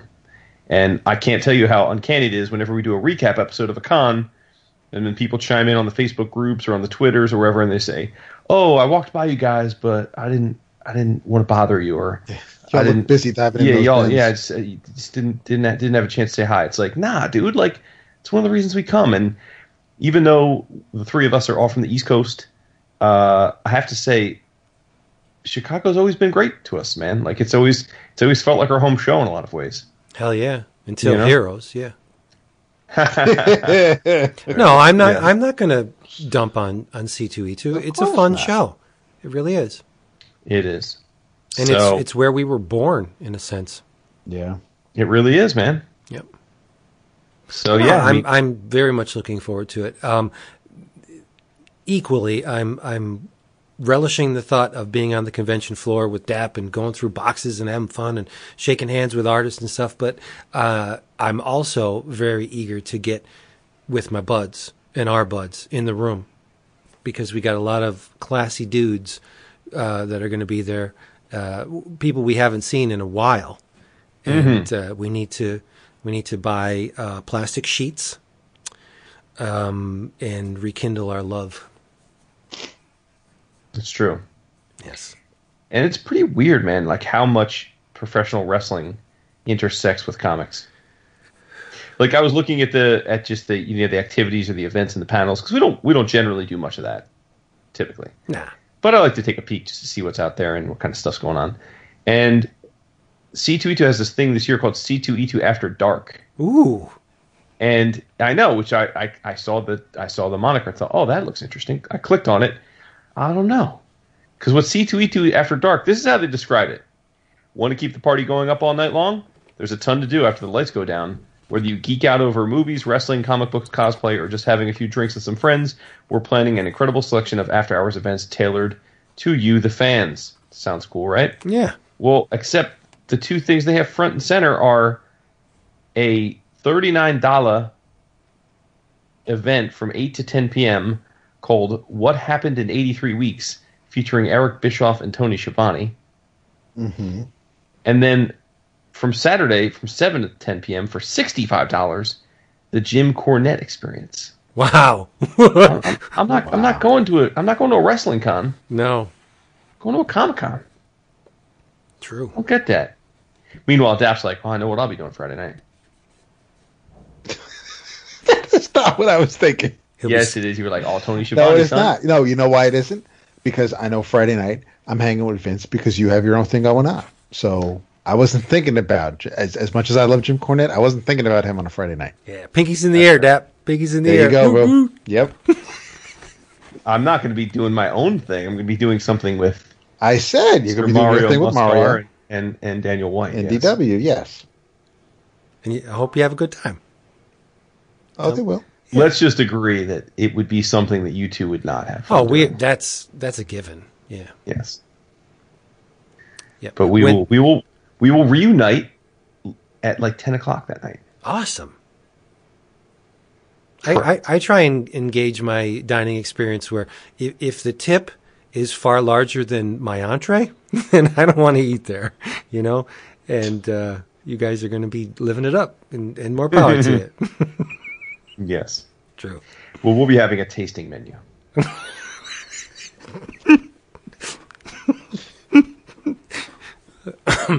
Why are you laughing? It just sounds so weird. Oh, it's gonna be glorious. Dab and I will be having a tasting menu of our own back at the room. Who aside from our who aside, not a room, we have a little apartment, but right. Who aside from our peoples are you excited to see at the con? Ooh, that's a good question. I'd have to bring up the list because I don't know who's going to be there. But you probably haven't been paying attention. No, and it came up very late, so I'm not going to sit there with my finger on the button waiting for the damn list to be posted. But how about you, Dad? Tell me, who's going to be there? I mean, aside from the artists that we've been dealing with the pre-show commissions, I know it's funny. I know Mario was teasing the idea of getting a photo with Paul Rudd, which I would be down to do because I think my wife would enjoy that. Yes. I have not paid attention to. I know. We have a better chance of speaking to Jason Aaron at the con than we do getting him on our show. But there's thanks, Scotty. But there's a aside from the ads that I've seen in some of the comics I've been picking up, I have no idea really who's going to be at the show. Well, I'll tell you. Here's what we'll do. I'll do a little. I'm going to do a guess how much, because remember now, full disclosure to everyone out there, we did in fact partake in the celebrity photos the last C2E2 we attended. We got pictures with CM Punk, our man CM Punk, and Melissa Benoist, aka Supergirl, who was quite fetching and has an awesome tattoo on her foot. But anyway, let's play guess how much it'll cost you. Okay. I'm going to name a celebrity without cheating. You guys are going to guess how much it would cost you to get a photo with them. Okay? Gotcha. Okay. Up first, Alicia Silverstone from Clueless. $95. Vince? I would say $1.25. $60. Oh, wow. You could get two. Well, no, she's saving money on not vaccinating her kids, so that's fine. Oh, she's an anti-vaxxer? Are you kidding me? Okay. She is. The Pink Ranger, Amy Jo Johnson. Oh, nice. She better be more than Alicia Silverstone. No, she's $50. That? 80. $50. Vince wins. All right. Now here's one you guys are gonna get all stiff for. David Tennant. Oh, he's got to be $200. You think? I was going to say $1.25, but I can see him being 100. Oh, nice. How about let's do Matt Smith? Let's keep it the Doctor Who's. I'll go for $2 at Matt Smith. I'm gonna say 150. 100. Wow, it's crazy. How about the Karate Kid villain William Zabka? Well, he's. I mean, 10.50. He's still. How much? I mean, he's making money on the How I Met Your Mother quarter. So lunch. You buy him lunch, he'll take you. Burger King. Yeah. Well, it's good enough for the president. Oh no, $60. sorry, $60. The one I would be most tempted to get, Summer Glau. Oh, really? Okay. 90. $1.50. $60. Nice. Reasonably priced. Last but certainly not. There's a bunch more, but I'm not. But the last one I'm going to give you for the quiz, the aforementioned and certainly most famous celeb to be doing this, Mr. Paul Ant-Man Rudd. Okay, $2 for him. $250. $170, and he is the most expensive. Wow. Oh, okay. Nice. But I'm looking at the list of artists that are going to be there. Of course, Scotty. Looking forward to being with Scotty and Dave Wachter, Art Adams, Liefeld, Ramon Perez is on here. Yep. Pepe Larraz. Yeah, straight. Mike Norton, of course. Of course. We got Marv Wolfman's going to be there, Dap. Nice. Yeah. Silvestri. Yep. Kyle Starks. Kevin Nolan. Ken Lashley. Mm-hmm. Who else? Jonathan Hickman, whoever that is. Jim Mahfood. Dap Jim Calafiore. That's for Jason, bro. My dude. That's your dude. That's my dude. That's my dude. Jason Aaron. Of course, Jason Aaron. What about Jim California's BFF, Mike McComb? No, wait. I don't think so, no. Put the brakes on. Dap. Jai Nitz, aforementioned. Humberto Ramos. Yes. Frankie Cho. Serious? Yeah. Whose Ballpoint Beauties is hitting the printers soon. Perez. Yes. George Perez. Yeah, well, because we got one of his last cons ever. Holy shit. Eddie Campbell? Yeah. Oh, get out of my way. Yep. McGinnis. Yeah. Dude, David Baldian. Of course. Well, yeah, we're getting commissions from him. The awesome Dave Dorman. Dan Parent. Nice. Local dude. That's right. Christopher Mitten. Yikes. This is right. awesome. Claremont. Mooneyham. Mm-hmm. Cecil Castellucci. Barry Kitson. Yeah. Yes. Brian Level. Oh, for sure. Doing something for me. Bill Reinhold. Yep. Art Balthazar. Andy Price. Wow, there's a lot of good. Andrew Peepoy. What? And by the way, you're just looking on the comic guests page, which I totally understand, but there's an entire Artist Alley page as well, which has many, many, many more. Oh, Mr. Cooter. What's up? Cute Cooter. Yeah. So yeah, and this is ridiculously designed because it takes so long for all the images to load in these little flash windows. Yeah. Well, in case you're really interested, I have a spreadsheet with all of the artists. I'm sure you do. Cross-referenced. They are. It is, in fact, cross-referenced, vetted, and categorized. I would expect no less. Mm-hmm. But either way, people, please, if you do make your way to the con, we would love to either see you again or, even better, meet you for the first time. Yep. As long as you're not blocking any bins from Vince. Well, no, I will take them by their soft, supple hands and walk them over to the bin so they can peruse with me. And we have atrophied in our bumper game, so let's crush the bumpers this time. No. Yeah, Vince, get on it. To clarify, we haven't atrophied. We have a ton of bumpers, and I don't like to get duplicates because what's the point, right? Unless they want to pimp something current, we have a ton of bumpers. It's seeking out those that we don't have bumpers. I see at least 100 creators here that we don't have bumpers on from. Well, let's get it done then. Oh, wait, all right. Yeah, David and I'll get it done. Oh, I see, yeah. I see how it is. If you can take your eyes off of the long boxes for more than 10 minutes. Well, if the talent comes over to the long boxes, I'd be glad to get a bumper from them. But no, we're going to have a whole bunch. You should get bumpers from all the guys that are selling stuff in long boxes. It's a good idea. That's a real good idea. Right? And then we'll charge them on the back end. How you doing? All right. Got to thank you, by the way. We got to thank you. We got some shout-outs, too. Not a thank you. A shout-out, rather. A shout-out. Yeah, let's hear it.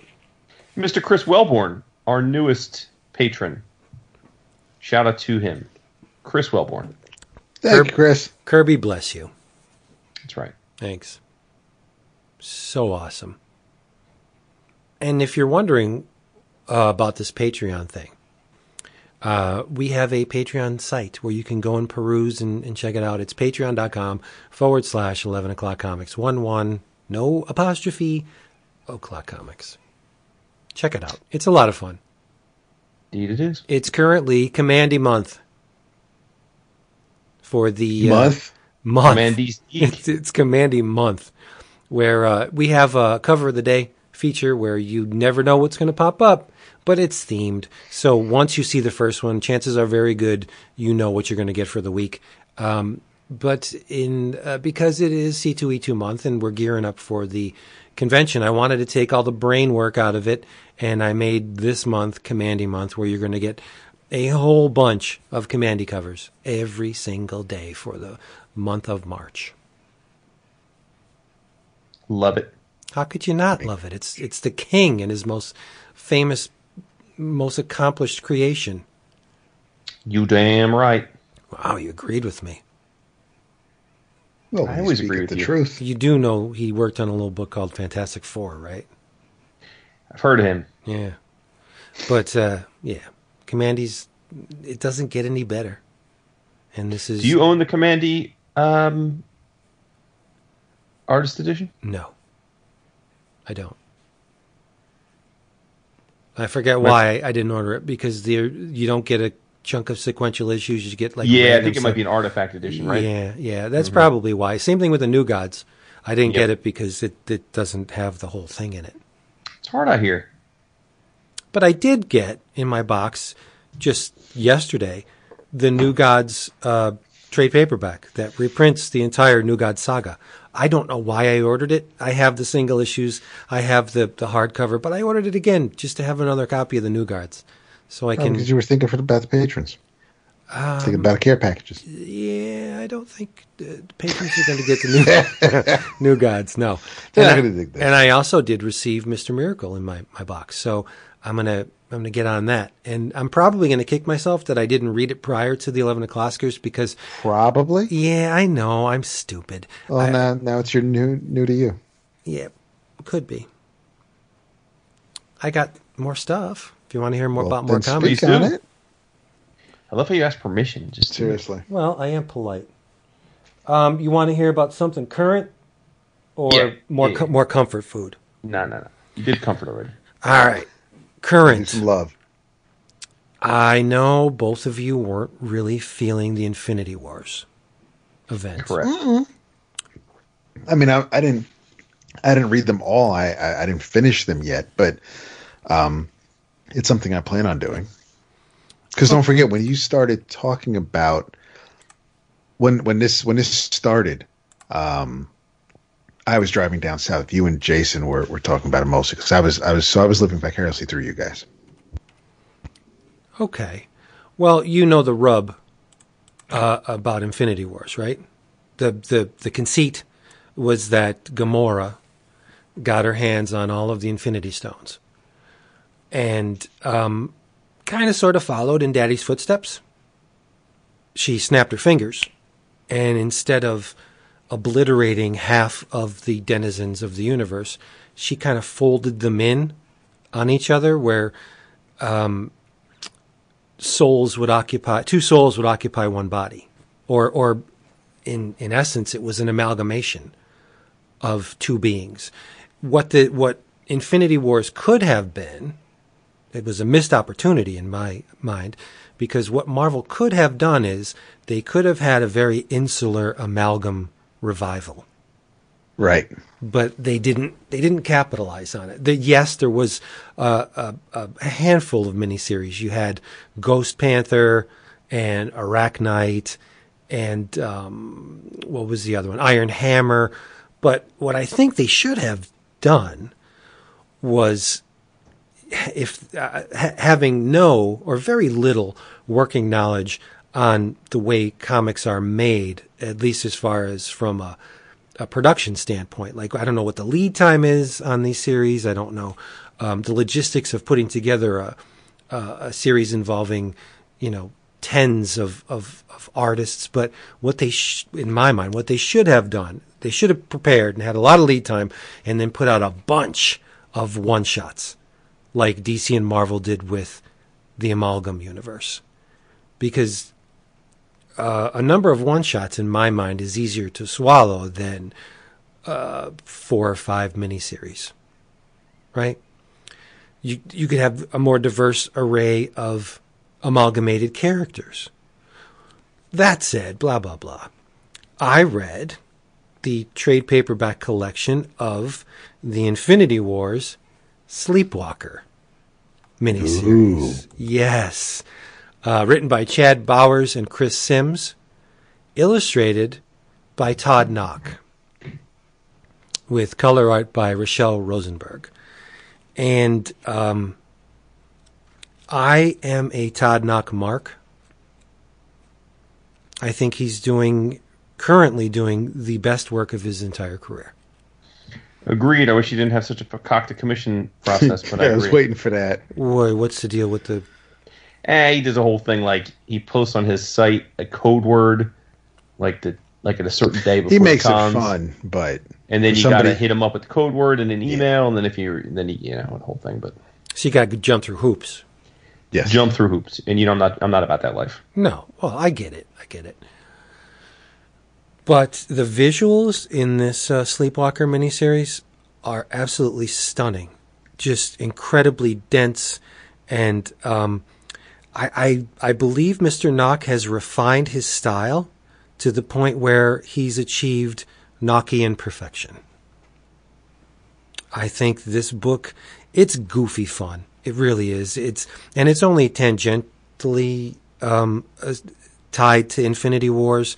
When Gamora, who is now called Requiem for some reason, when she did the little finger snap and all the people, all the human souls were combined, Rick Sheridan, as we know, who is the human host for Sleepwalker, gets combined with someone.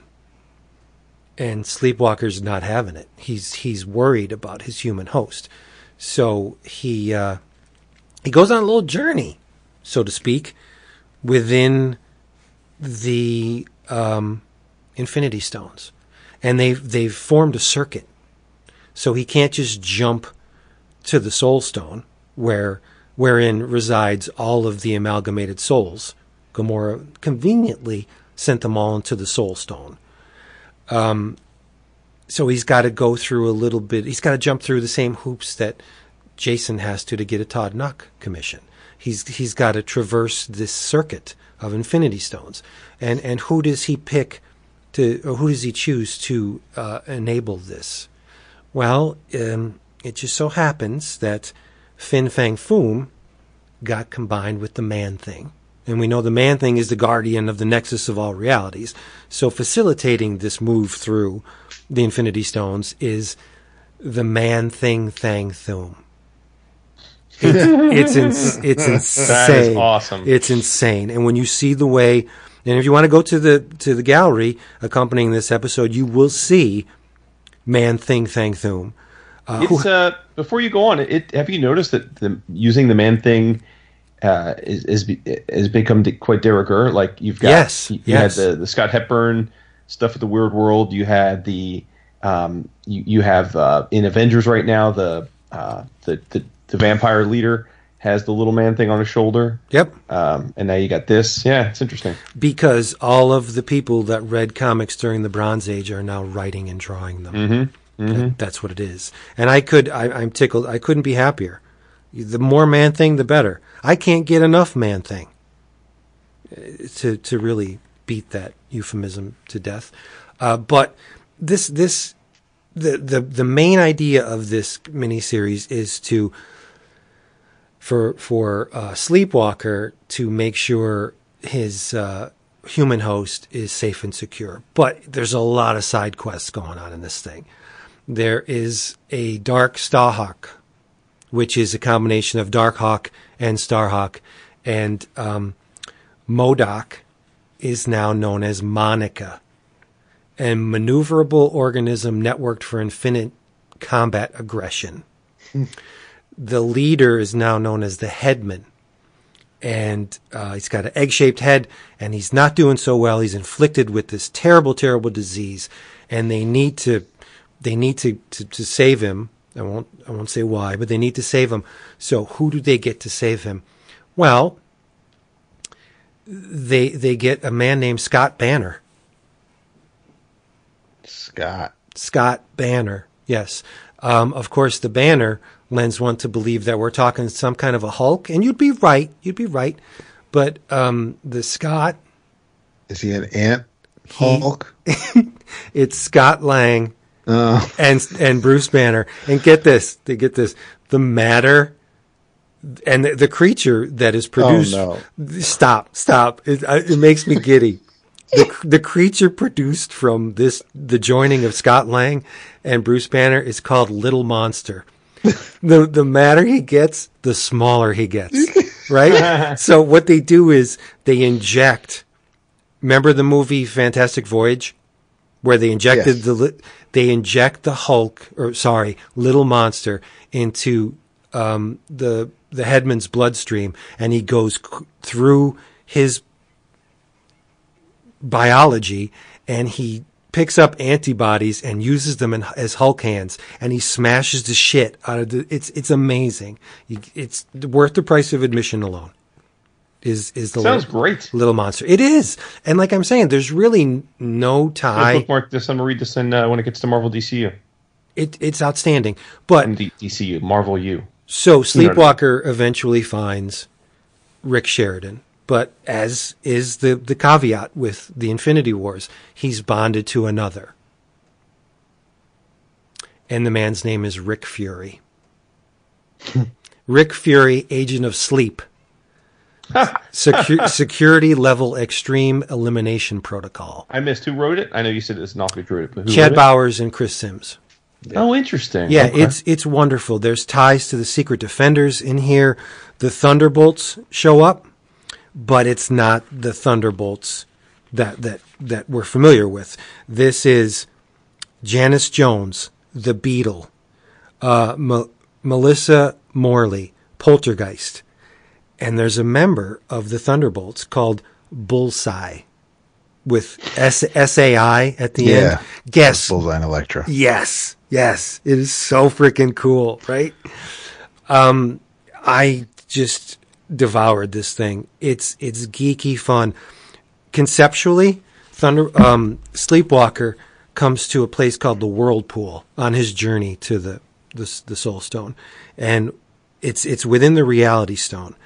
So he's looking around, and there's millions of long boxes around him, and he looks in a long box and he sees a magazine with himself on the cover. And he's like, "What the hell is this? This must be a higher mindscape?" And he turns, and there's a character called the Archivist, which is a chronicler of the multiverse, looking very bored at a desk. She's a comic book salesman. And she gives him a copy of Infinity Wars, and she's like, "Try this. I can get you in on the tie-ins if you need them." So there's a meta aspect to this thing. There's a page where the Man Thing Thang Thum is sucked into this vortex with Sleepwalker, and you see Killraven, and it's just thousands of comic book covers pulled down into this vortex. This is just, it's so much fun, and it's wonderful. The trade collects the 4-issue Sleepwalker miniseries. It also, for the uninitiated, gives you the first issue of Sleepwalker's series, which was written by Bob Budiansky. Yes. And you can't utter that name without genuflecting in honor of his work with the Transformers. For sure. Because if it wasn't for Budiansky, Transformers would be a shadow of their former selves. And it's drawn by David. Oh, the first issue? Brett Blevins. Brett Blevins. And this is a holy shit, I have a deadline, Brett Blevins. But it's okay. A holy shit, I have a deadline. Brett Blevins is still good. Still good. And of course, the female form is wonderfully rendered by Mr. Blevins. But that's not saying anything we didn't already know. It's just $15.99 cover price. I got it for half that because I'm smart enough to use dcbservice.com. Well worth your time and energy. It was just a glorious experience. Wordy as a bitch, though. There is exposition everywhere. Just constant characters, just constantly just alerting others to what's painfully obvious in the panel. It's old school, but it's just a wonderful experience. Check it out. Yep. Yeah, I mean, we talked about it when it came out, but people should check out the Toys That Made Us, the Netflix documentary that they did on Transformers, because they have Budiansky on there, and they recreate the scene of him being given the task of writing all the Transformers bios. Yep. And I will go as far as to say that this Sleepwalker mini is the best thing to come out of Infinity Wars. Really? Low bar, but that's cool. No, I liked the main series, but it's nothing compared to as far as old school comic book goodness. The thing that flips our triggers, Sleepwalker has it way over Infinity Wars. Yeah. And you can read it without reading anything else, because the events of Infinity Wars are thankfully summed up within the pages. Boom. Yep. What else do we have? Unless you want to back the bus into the parking spot. I mean, I'm good either way. I don't think anything else is well, I was curious, Dap, if you well, not if, but what you thought of Daredevil 1 and 2.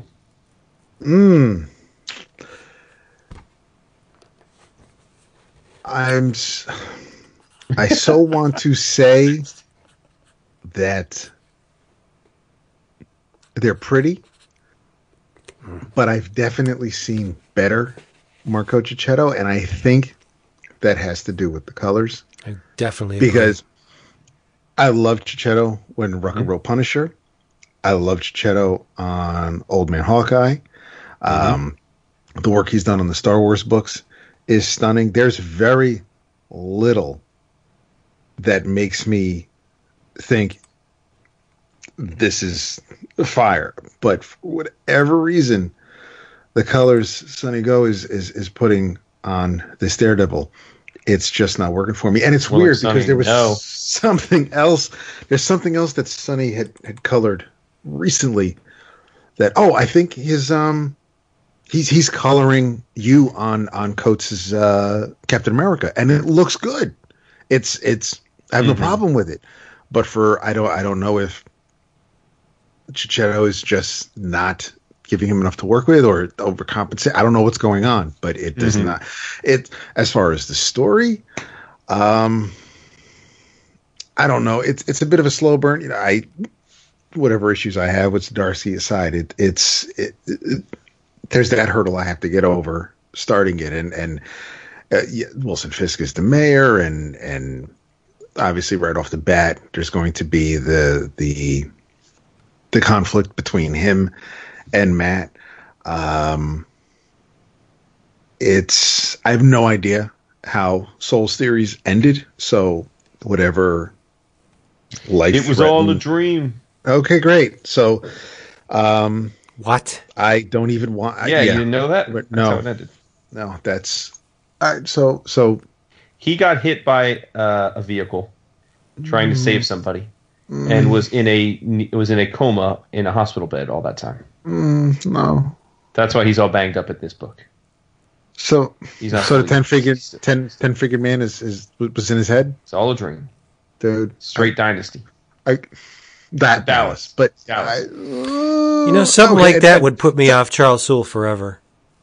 Thank you. Geez. Yeah, who but are you talking to? I got to tell you guys a story about Dallas and my barber. But we but no, it's dude, it's crazy. It's one of those. But in any event, I read the 2 issues. I like the detective from Chicago who's no nonsense and wants to get to Zdarsky's got some things that I'm interested in finding out more about. The fact that Marco is drawing it is a huge selling feature for me. It's if anybody else was drawing this, I probably, within reason, I probably would not be bothering with it. I've walked away from Daredevil in the past, Soul, Shadowland, things like that. So I have no problem with letting Daredevil reset, and I'll come back to you later. But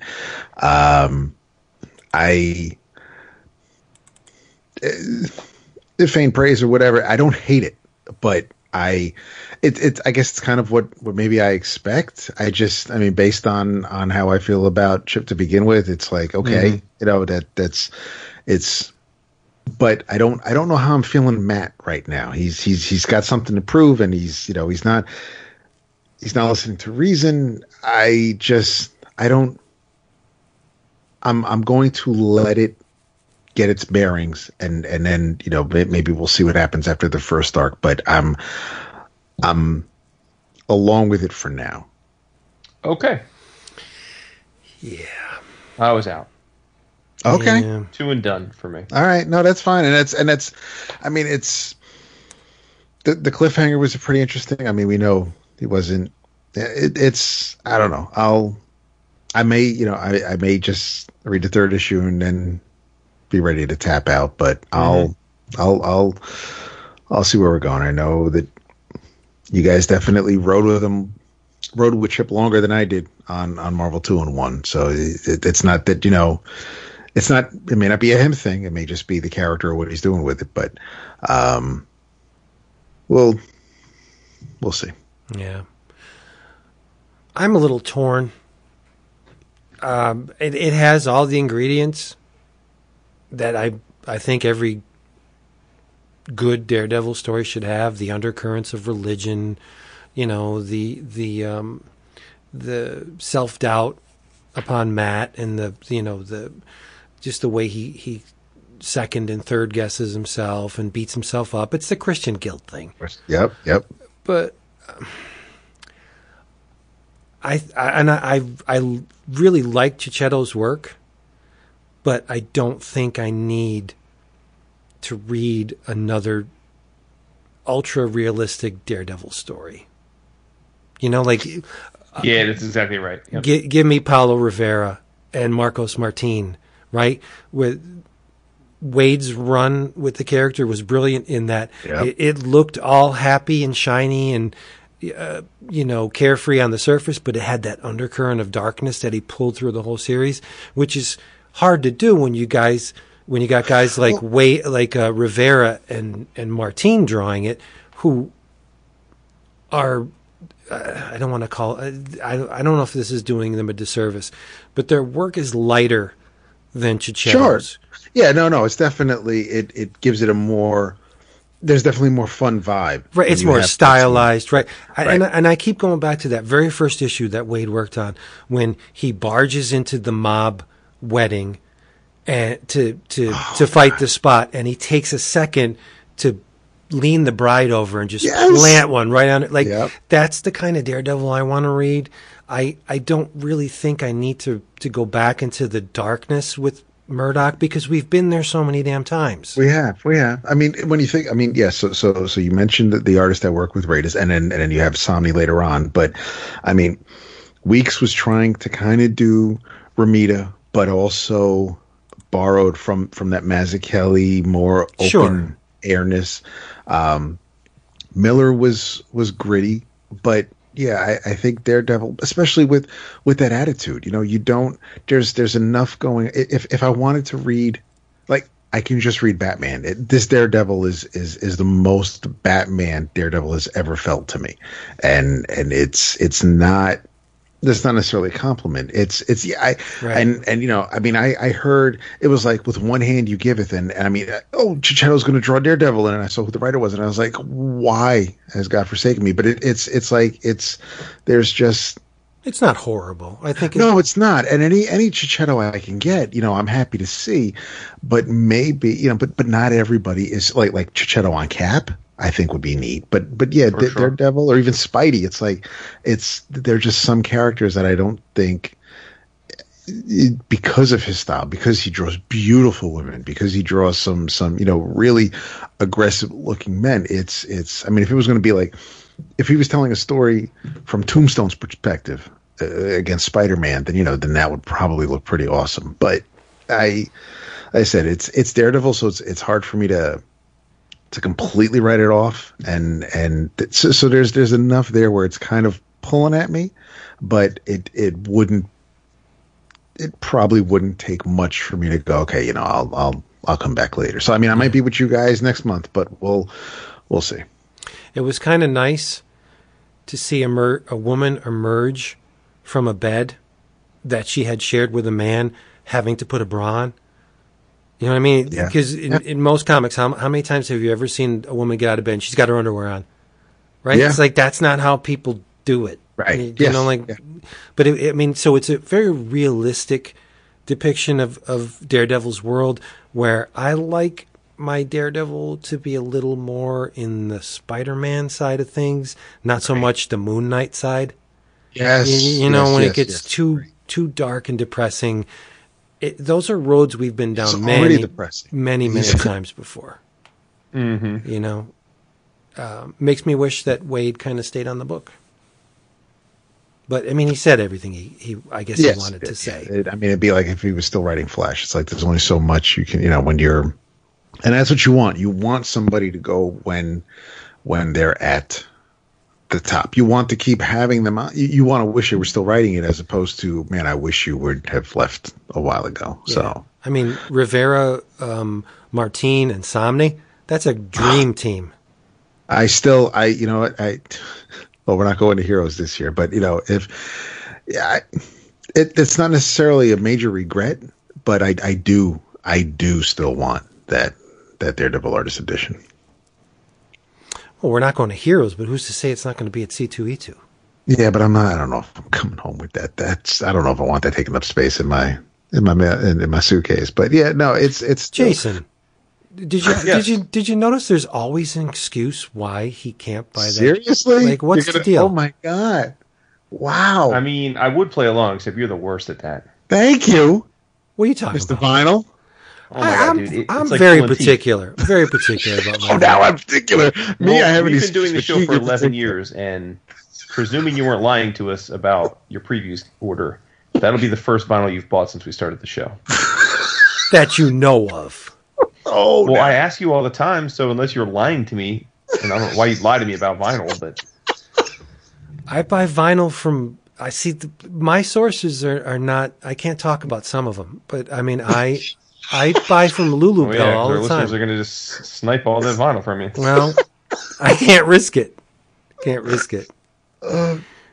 I continually buy vinyl, not at the quantity that I used to, because now it's ridiculous. The prices are just insane for vinyl. But anyway, be that as it may. Lies. It's not lies.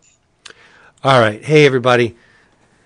Ooh, thank you for being here with us. If you would like to get inexpensive comics, you know there's only really one place to go, and that's Discount Comic Book Service, dcbservice.com, where you can get your books, get them fast, get them delivered right to your door. Write these down. Avengers, trade paperback, No Road Home from Marvel.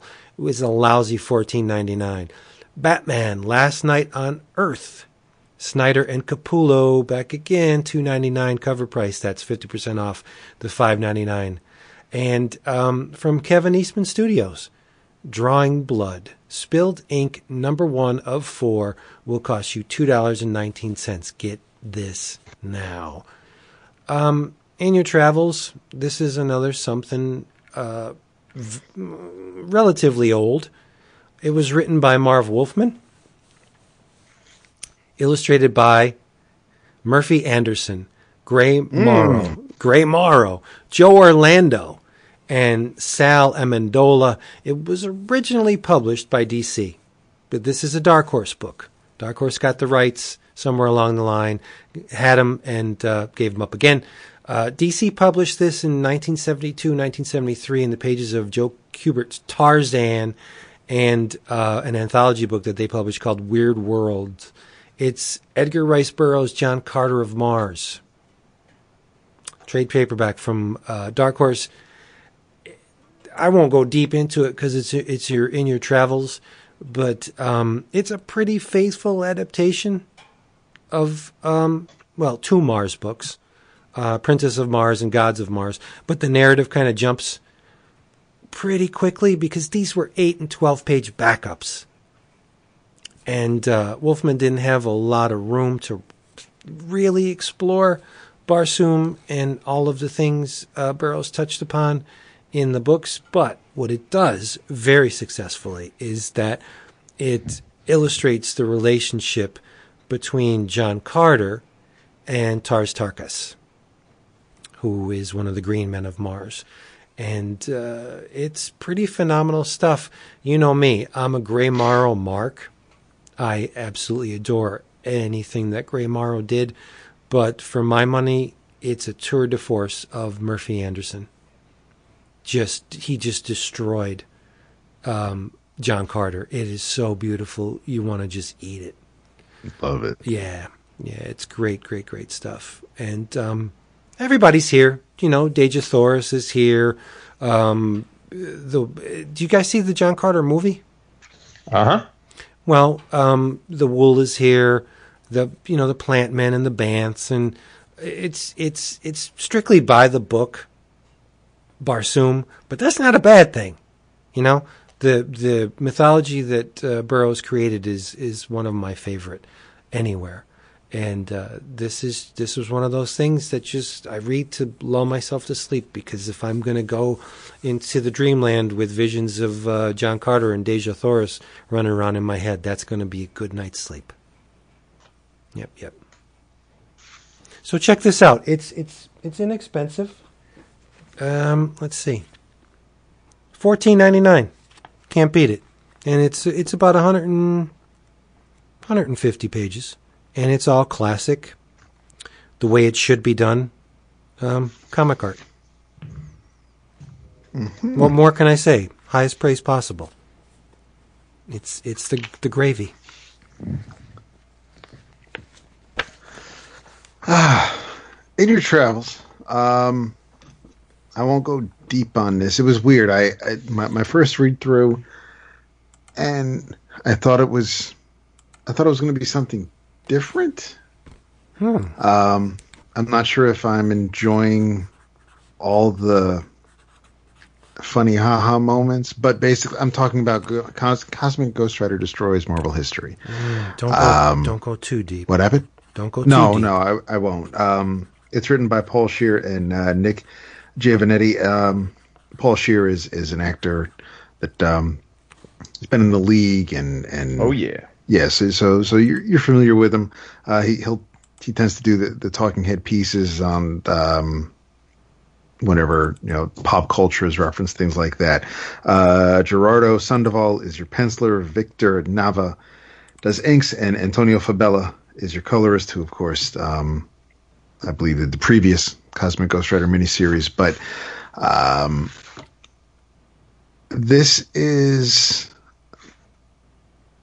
Frank Castle, the current Cosmic Ghost Rider, telling his son Francis, who is a very young, toddler-esque boy, stories, because this is no, I don't want to ruin it for Vince. He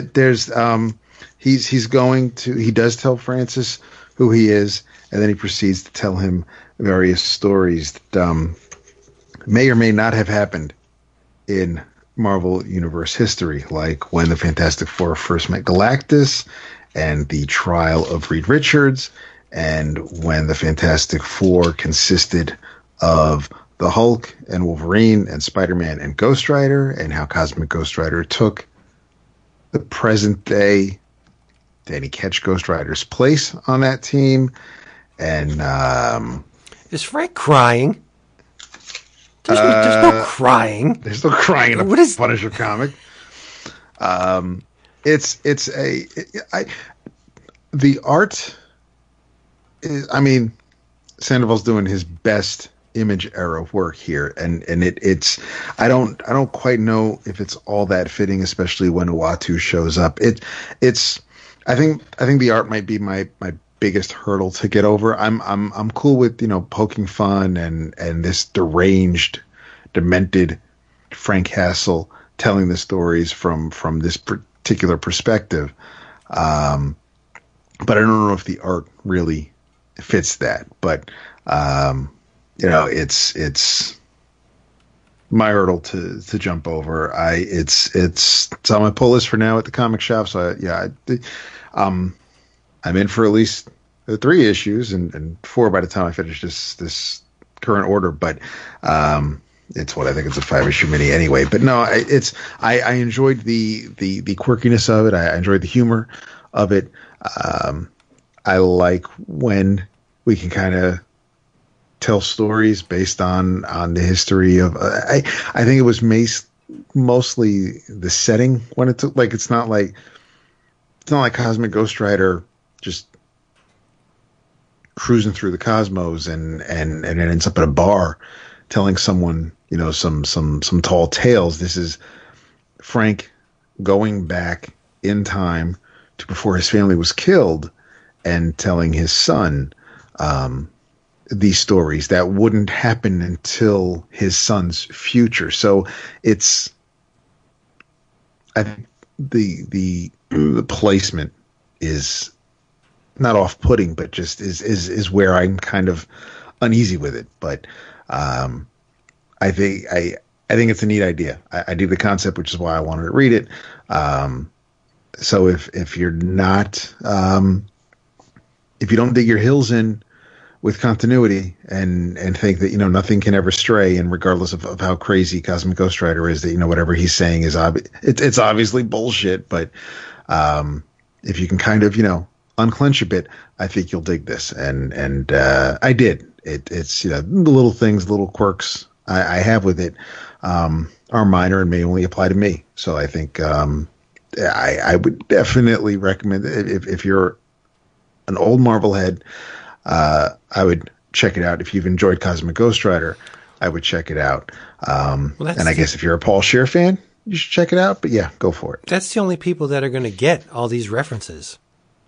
There's people that right, have been... but you're not there's a you kind of have to be careful because some of those people may not be cool with you making fun of what kept them around for so long. Oh, really? Who are like those you're gonna people? you're gonna besmirch the Simonson Adams 2-issue Fantastic Four series? Are you kidding me? You know, so you have to be, as long as you're fine with poking fun at things. If you don't take yourself too seriously, since this is all just comic books after all, then I think you'll dig it. But yeah, it's just enjoy it for what it is. Look at the tuchus on Susie. Is it really Susie though? But yeah, I know. It's. I mean, yeah, I don't know if the art fits the story, but I'm okay with what they're doing. Yeah, I like the art. I'm not surprised. Yeah. Got this coming in my next box. Nice. Hoop day it is. Okay, in your travels, we have become internet friends in the last, year or so with Mr. Joe Mulvey.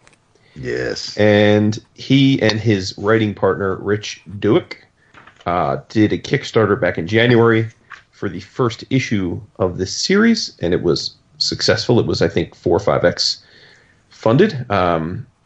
And Joe was kind enough to send a review copy my way. It is from Comix Tribe. It is called The Wailing Blade, #1 of 4. And it is now being solicited in previews this month. So on DCBS, you can look on page 306 of previews, or search for Wailing Blade in the DCBS website or app. And it's pretty groovy, man. Like it's a sci-fi story where there is a nefarious leader, as often is the case, a bit of a tyrant. And he enforces his will to the people with a group of executioners. And the baddest of said executioners is a guy named the Head Taker, who is the antagonist and star of the book. He looks visually a lot like Death's Head from the old Marvel UK days.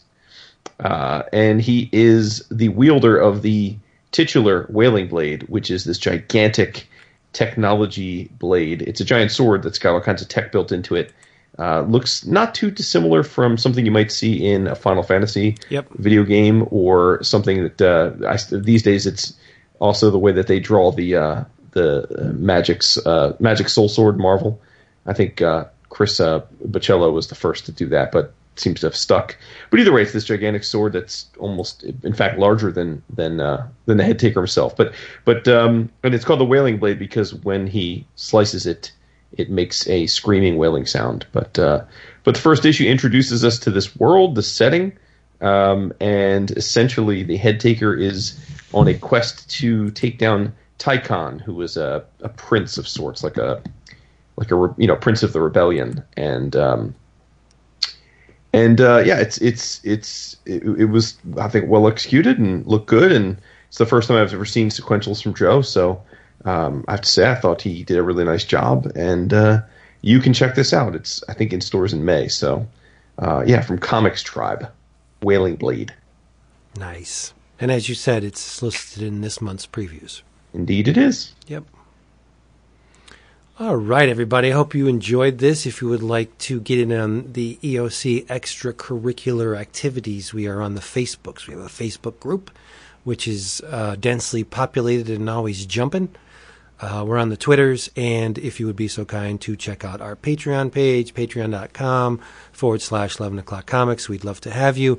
In the meantime, let's get this down. Say goodnight.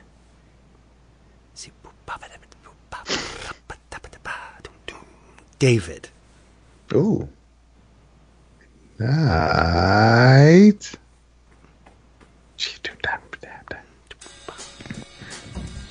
David. That one was close. Yeah, I might have let it linger for you. Just a couple of milliseconds too much. But that's okay. Too much. It's a gimme. We'll give you a gimme. I'm here for you. Hey, everybody, thank you. We're out of here, and these two mooks are going to say bye. Later, y'all. Bye. See you in 2 and 2.